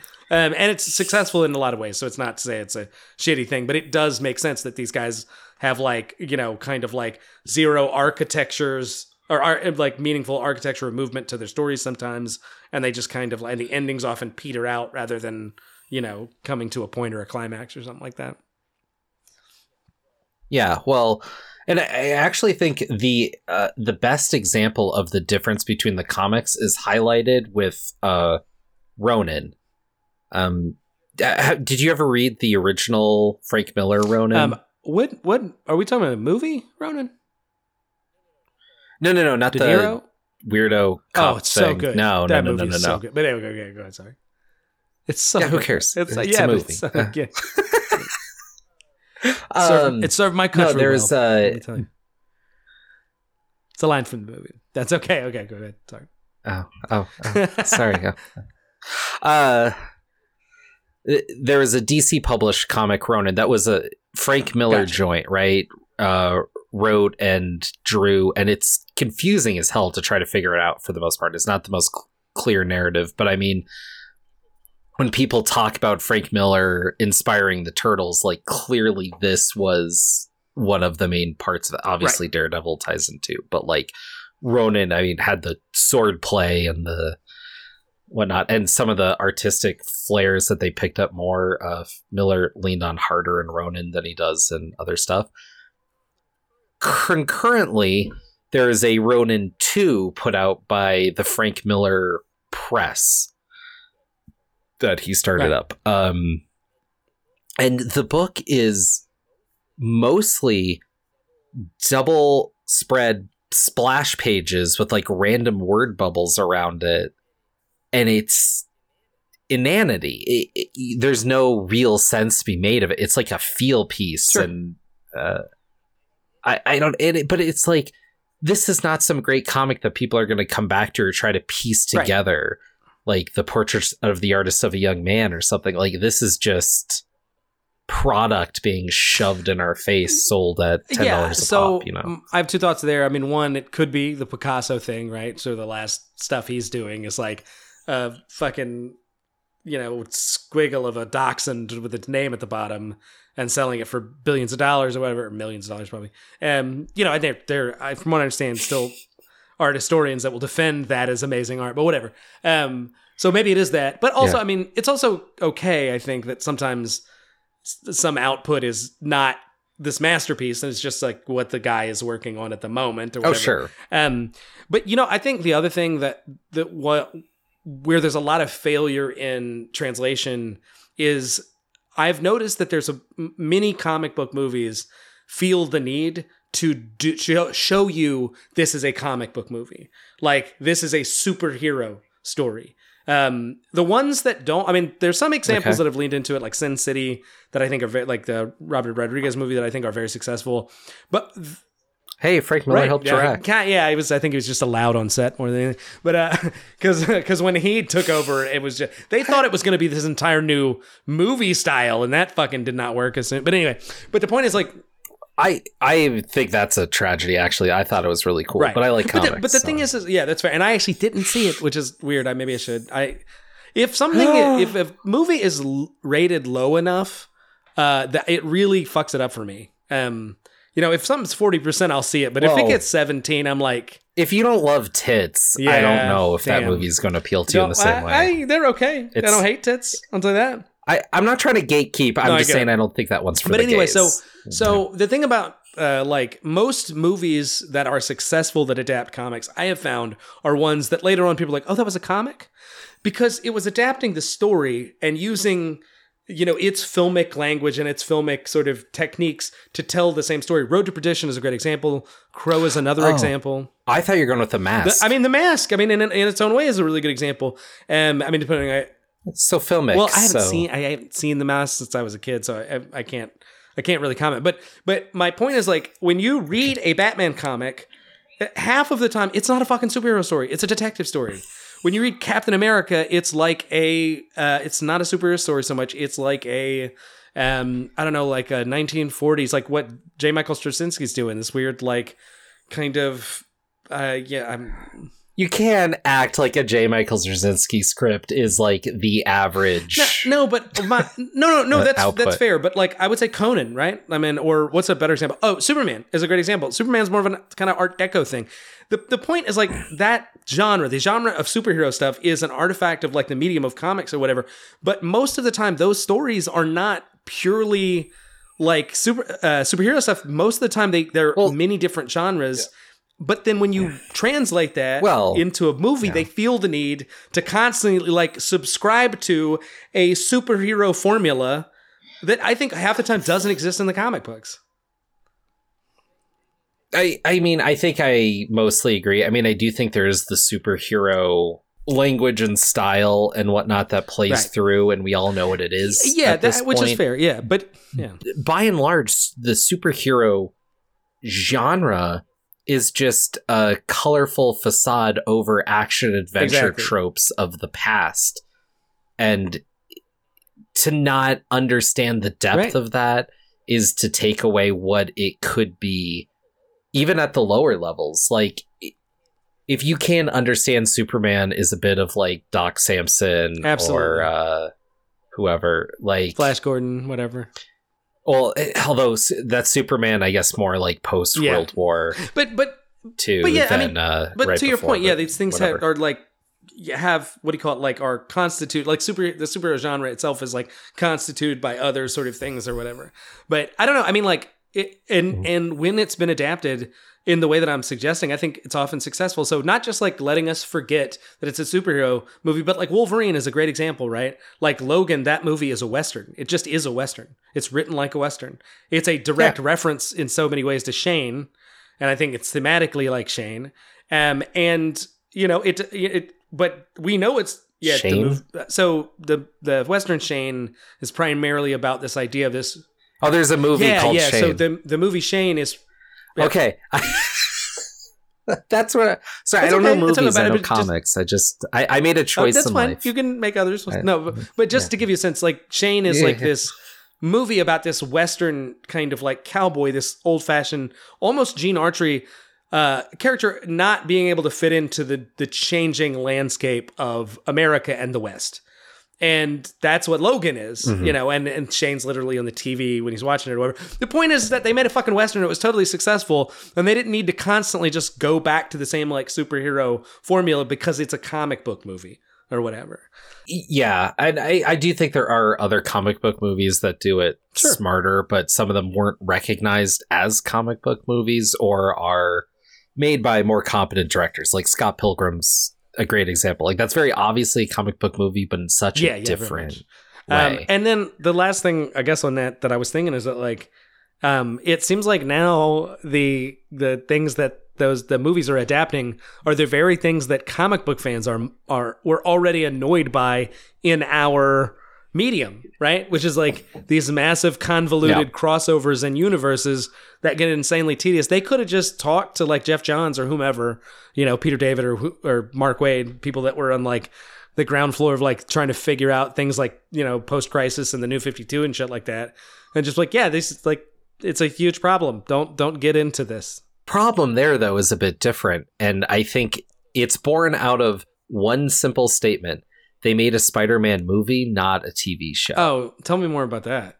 Spider-Man, the DNA of it requires to build up to things. And part of the reason why I think people don't like the Amazing movies, the Andrew Garfield ones, is because they were playing off of bigger Spider-Man moments that were built up through serialization. Right. Like we only care about Harry Osborn because we've seen him 100 times before and are mesmerized by how that haircut could exist.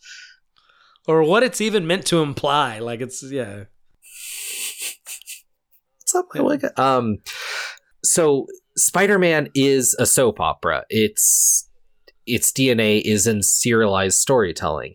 When you only tell Spider-Man through big bombastic movies that are all giant events, it's really hard to make us care about those events because the world's exploding. We've seen 8 people in this world that aren't just, Right. stand-in actors or whatever, like 8 actual characters. But isn't like, that who just cares? comics? Like I kind of agree with you about the strength of Spider-Man, but like I think most comics are that way. Most serialized, most superhero comics are told that way.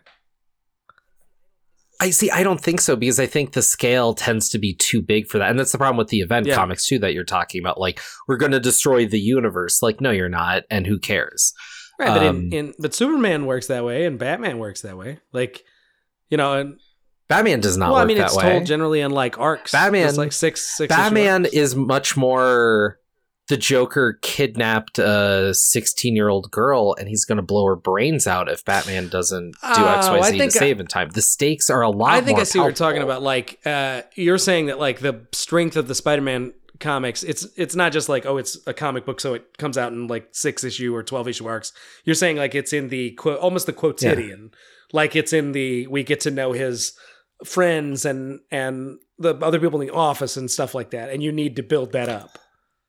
Is that something? Yeah, you have to have the B and C plots to make you care about the characters to build up to it. But also, like, when you have the Spider-Verse and whatnot, it becomes this meta-textual goop where, the metaverse thing and all that, I was on board with because I understood the Flash thing from before I was born, so it was never novel to me. But now it's reached a point where I really reached it with BioShock Infinite. If you create infinite possibilities, none of them matter. Yeah, I totally agree. I think it's also, it's less about writing a single story that way, like, because writers have other tricks to create stakes. But when you create the multiverse, and moreover, you kind of understand that this is a big land of IPs that companies are making, I think you're exactly right that like now we know that not only do they have a reason to negate anything that happens, like, so for instance, a character dies, but they want to bring it back or something like that, or they want to go to a different universe. Like, then now they have an in-story like reason, and it almost necessitates itself or whatever. Because I think there have been plenty of comic stories that have like multiversal shit that have stakes internal to the story, whatever, like my Lisa's gonna die or whatever the fuck it is. But I agree. I think that's the bigger point too, is the stakes have to be drawn. Like, for any drama, you have to create stakes that the viewer, reader, whatever cares about. And when you go that big that fast, because you have 90 minutes to make a movie, how are you going to make me possibly care? Yeah, and the scale is way bigger than like than the action that's going on. So it's like they've just taken. It's really just the one world, right? You can call it a multiverse, but it's just a one. Now you've just said, okay, actually, the world that this is in stretches on infinitely. That's the other problem too, and it's like, it's like the other Spider-Man could have been like around the block, and it would have been the same difference half the time. Like, you don't have to do metaphysics to introduce a new character. Sometimes, you just. But I guess another question I'd have is, do you think there's also just diminishing returns with those movies? And was the Infinity Saga the kind of thing you can kind of only do once, in the way that you did it anyway? I think a lot of times we talk about these things like, oh, they made this mistake. And I think this is true, but like they made these mistakes, they put it into the ground. But like, was this always going to be harder to do? Was this always, I don't want to say doomed to fail totally, but like, probably hard to succeed at more than once? Well, I think there's a key there, but I think it's maybe a little different than what you think it is. So, like, for me, when they were building up all the Infinity stuff, you get Iron Man 1, you get Captain America 1, you get Captain Marvel 1, you get Big Boogaloo Boogeyman 1, whatever. And origin story, da-da-da-da-da. It's true to the comics or whatever. Okay, whatever. I don't give a shit. I've read the comics. I know the story. I walked into the movie and I basically could have told you beat for beat what's going to happen. I don't care. It's boring. When you get to the stuff that people say is failing, when you get your She-Hulk, the Hawkeye series, like that's the other thing too, is you start talking series and stuff, I get infinitely more interested immediately because I like serialized storytelling. I like comics. I like TV. Yeah, I'm infinitely more on board already, but I'm the one that you were trying to capture before, and you ended up capturing the general audience. And of course you're going to lose them because they're non-committal motherfuckers that just want to see some pop hit and not have to continue or think about it. They don't want to dive in and make a thing. They just want to watch. Well, I'll be honest, movie. I'm kind of that guy too. You're talking about mediums. I like movies a lot. Yeah. I don't like, and it's not like I don't like. I'm watching a few now with JT, but it's more of a time issue. I have a hard time with serialized dramas just because, like, you know, I have a hard so one movie, I think they made too many goddamn movies, but like one movie, a Marvel movie a season, I can really cut into my schedule. But like the kind of like 7 hour or whatever in total kind of stuff, I've dropped off, and not even like I didn't make this decision not to keep up with the Marvel shows. I literally like begrudge the fact that like I'll probably not get to some of them, and I feel like there's a lot of people like that. So it is a weird thing if the idea is that you really have to have you need to be watching those shows to really fully feel the weight of the movies or whatever. And you that's don't. Well, yeah. But I think people think that is the point. Is that like you? Oh, you they like, of course do. Because like when you take a general audience person and you say like, oh well, this is in reference to some stuff that happened in the show, and they're like, I have to fucking watch a show to watch the movie. I think there is a sense of that. I had a friend that wouldn't go to the fucking Infinity War because he didn't watch the MCU stuff, and I was like, dude, I promise this is just gonna be a fucking roller coaster ride. You can't. I was like, you basically know to get the characters are easy. That one, I think I could defend that more than the rest. Like, if you don't know the characters or anything coming in, you might just feel overwhelmed. But that's the fact. That's no. You're probably right. That is true. But I'm saying from his perspective, it was like, I haven't seen the movies. So if you take somebody who's not into those IPs and like, not only have you not really been keeping up with the movies, also, do you know there's TV shows? And these characters were in the TV shows or whatever. It would be like watching the Friends movie or the Sex and the City movie, and you've never seen the show. The Friends like if they movie. made a Friends movie. You know what I mean? If they're like, oh, we're doing, it's like, I don't even know who Chandler is.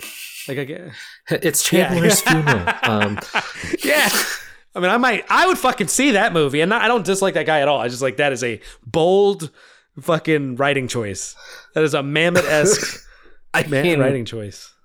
I have to. I'm of that generation. That show was a thing. I think, but I guess my point is like a lot of people are on for the origin stories, and there's that, and you could keep them for 3 movies, and then you got a series of 3 movies here and there, and then they commingled into something. It's like, well, we got to watch that now.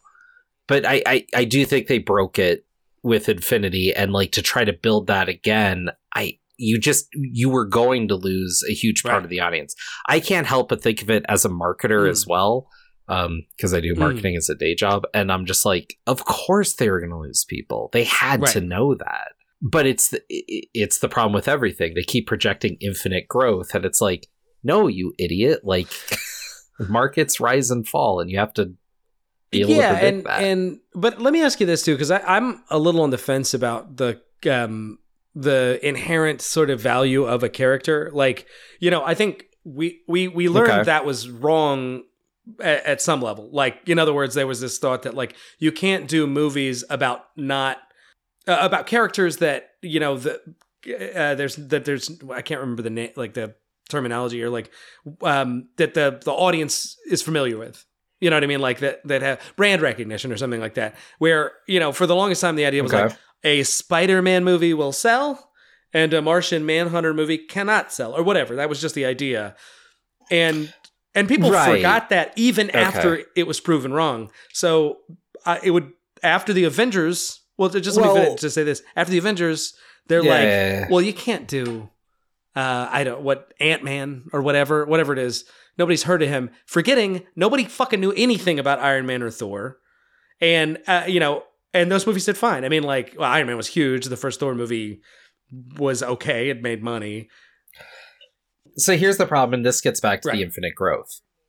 Iron Man did well for Marvel Studios, the bankrupt Right. fucking company, basically, right? Like, I think they were out of bankruptcy, but they're starting at Right. net zero. Like, they made money. Woo! We didn't Right. lose money. Yeah, that was, if you look at the numbers of what Iron Man pulled in within any relative years now, because obviously, you know, it's been out for 10 years, there's reasons people Right. go back to it, so there's a bit of an artificial inflation, but like, the numbers were not Avengers. No, that's fair. But I mean, At it was a all. critical success, and it was financially viable. Right. Well, and you can't cross those Right. streams. The art of something and how successful it is as a piece of art and how commercially successful it is have fucking nothing I don't know if to that's do the with case. each other. I agree with it. They're not a 1-to-1, but I don't think you can say it's not, because some There's resources Right. and stuff, but like, don't tell me Avatar's the no, greatest that's what I'm movie saying. ever That made. suggests there's a 1-to-1. I don't think that, but I do think that certain movies do sell on the basis of word of mouth, and especially, well, less now, but like, Oh. you know, in other words, like there are movies that like kind of they're just a high critical appraisal, and that people start going on that basis. They don't always do that, obviously, but I think it does happen or whatever. I mean, I do think as a rule, good movies tend to do better over time. Well, and the opposite is definitely true, because if sure. a movie is dog shit, people will like it will tank the movie before, like, you know, potential audiences will see it. You say that Get Smart got out, But Tristan needs. right. I don't. There's a But lot no, of. but I'm more talking about potencies than like necessities. Like, in other words, it can be the case that a movie's bad press will hurt it financially. It can be the case that a movie's critical acclaim will be the thing to help it or whatever. Yeah. Oh, sure. Yeah. Anything's possible. I mean, you know, I mean more than that. I mean sure, that it happens sometimes. Like, you know, like so. For instance, like, I think certain movies Yeah. are fucking dead in the water based on especially now. Like, if a movie gets a meme kind of joke about how it's shitty, people will like that. I think it will tank that movie. Like fucking. I feel Morbius. Like, I'm not saying that was gonna work, but like that. As a matter of fact, it went in the other direction too, where not only did it tank it, then they made jokes about it, and then Sony thought, "Oh, it's actually people love it. Let's re-release it," and it tanked again. That was a special what case. a crazy motherfucking thing. It's harder for me to get to that because where I am with the critical reception of these things is so far from the general public. It's almost like I'm the nega public. Like, if I hate a movie, it's probably going to be successful. If I think it's great, it's probably going to be considered a I realized what my question was going to be, which is, okay, so it's clearly the case, or not the case, that, let's say, only comic book characters that audiences are, you know, like household name with. Like, it used to be believed they were the only positive lucrative sort of things, IPs, and now we know that can't be the case. But I wonder if the opposite, there's some pushback to it, because like this Echo thing, I'm like I think Echo's a cool character, and maybe that'll be great. I don't know, but like, part of me is like, aren't some of them not the most viable? I don't know.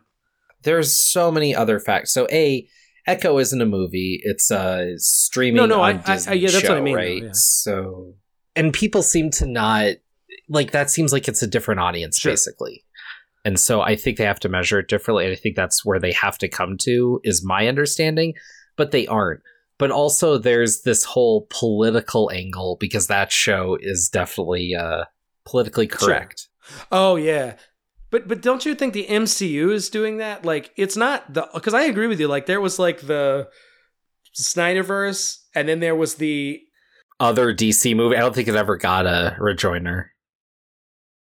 Oh, the Arrowverse. And the the DC had it such, and Warner Brothers had it such. Yeah. Don't associate these things. These things are different, right?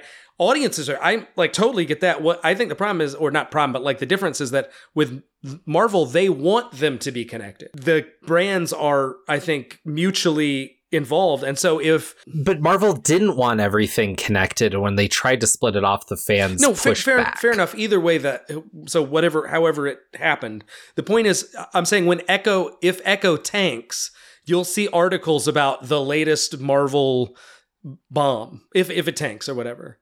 Yeah. Tanks is again relative commercial success, and it's numbers based stuff. And did Echo get as many views as Infinity War? Right. Probably not. But I mean, also as a fan, like, I want to watch Echo, but when I watch Echo, it won't count because I'm going to wait for it to be done.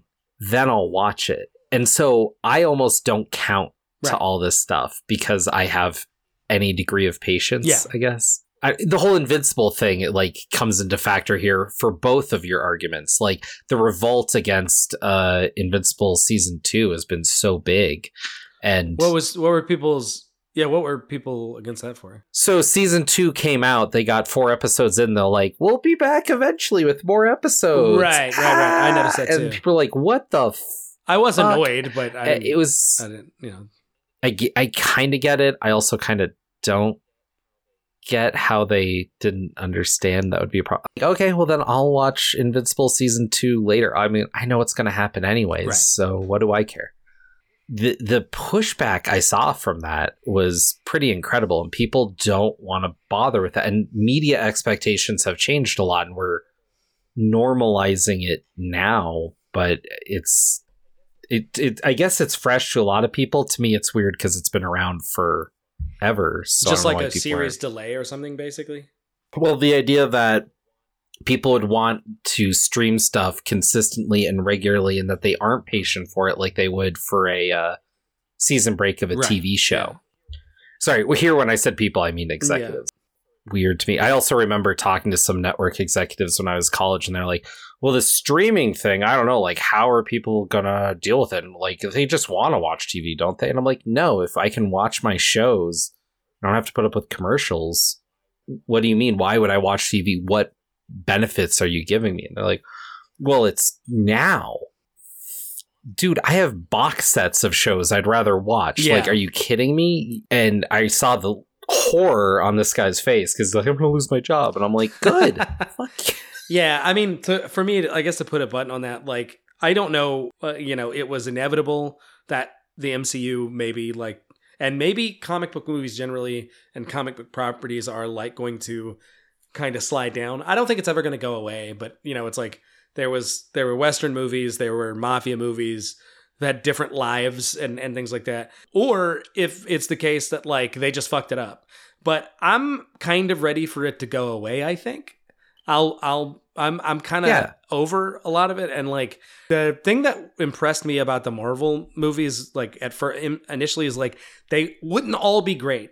There were some really ones I really loved, but they kind of didn't pump out any dog shit either. There would be these sort of like, even the ones that didn't miss that bad, because I think Thor: The Dark World and like Iron Man maybe 2 or whatever, the ones that like were the lowest critically acclaimed, if they still have like positive Rotten Tomato scores, and they didn't have a like Justice League or a like that first Suicide Squad or whatever, but now we're getting into actual bombs and things like that, and I'm like, yeah, why it didn't need to go on forever. And a lot of these are bad, and I don't know if I want to keep watching them. Well, I think that goes to something you were saying before, which you don't think is the case, but I do. Like, I know Iron Man wasn't known or like a known quantity, but they had to build off of it. But neither was Blade, right? And Blade really started the next wave of it. No, but I agree with that. Well, yeah, but I mean, also Blade had really how many comics up to that point? That doesn't really matter. But those are characters that are, how do I say, easy to grok, I guess. Sure. Like, you introduce them, but Blade is a vampire who is a vampire hunter. Ooh, but he's also just kind of badass. Also, at that point, they reinvented the character for the movie. He was pretty far from the comics at the time, so who cares? When you get to the Eternals, I could have told you that movie was going to bomb. The second I heard they announced it, I'm like... Yeah, Good so luck I with don't know that. if that's true. We may have a disagreement here, but I mean, like, I think you are right that there's a likelihood to do it.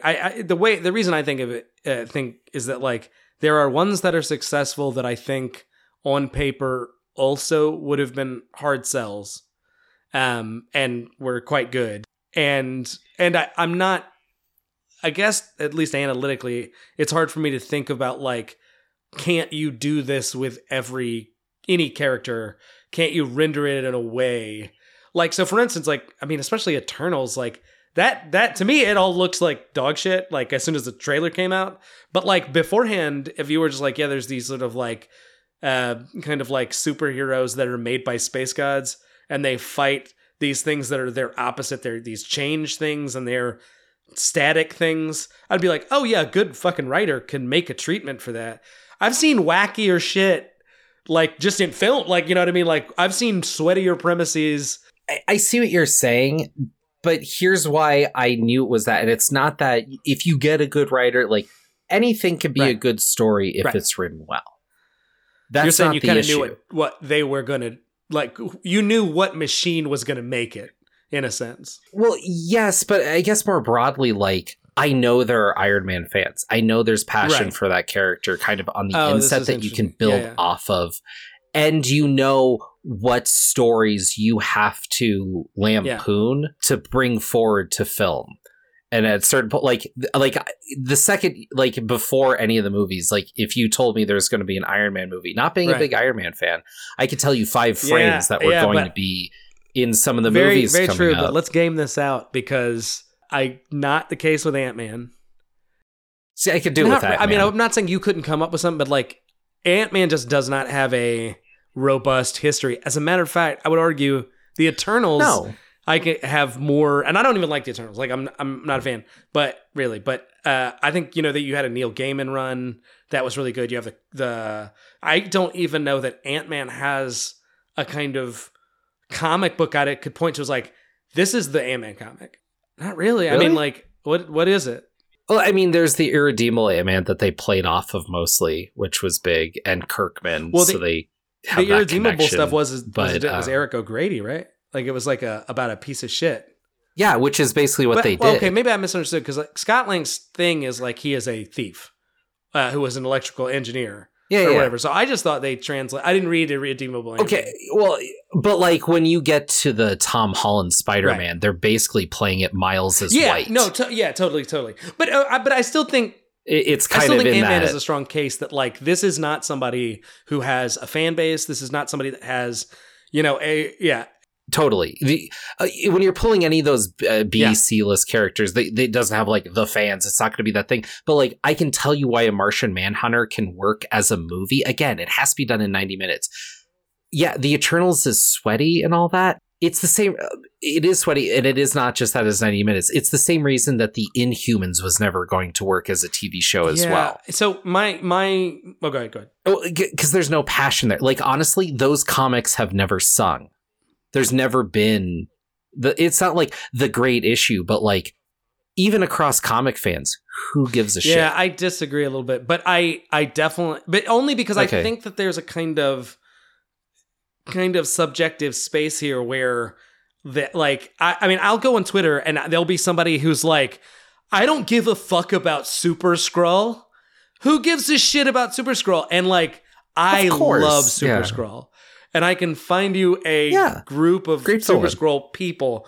The thing I'll admit about Eternals is that, like, or at least for me, I think that, and Inhumans as well, I think they should have been weirder, and they should have got bizarre, and they should have gone with the avant-garde. But they can't. And I think that was the part that most resonated with me about it was that, and you didn't even really say this, it was more like you made me think of it that like, yeah, I can think of hypothetical good situations to translate this stuff, but it's like, is Marvel Studios gonna do the thing that's gonna make this thing work? And it's like, yeah, with the Eternals, probably not. Like I could see David Lynch doing it, or whomever, right? Some wacky ass director. Yeah, but I don't think Kevin Feige or whatever is gonna do the Eternals right, you know?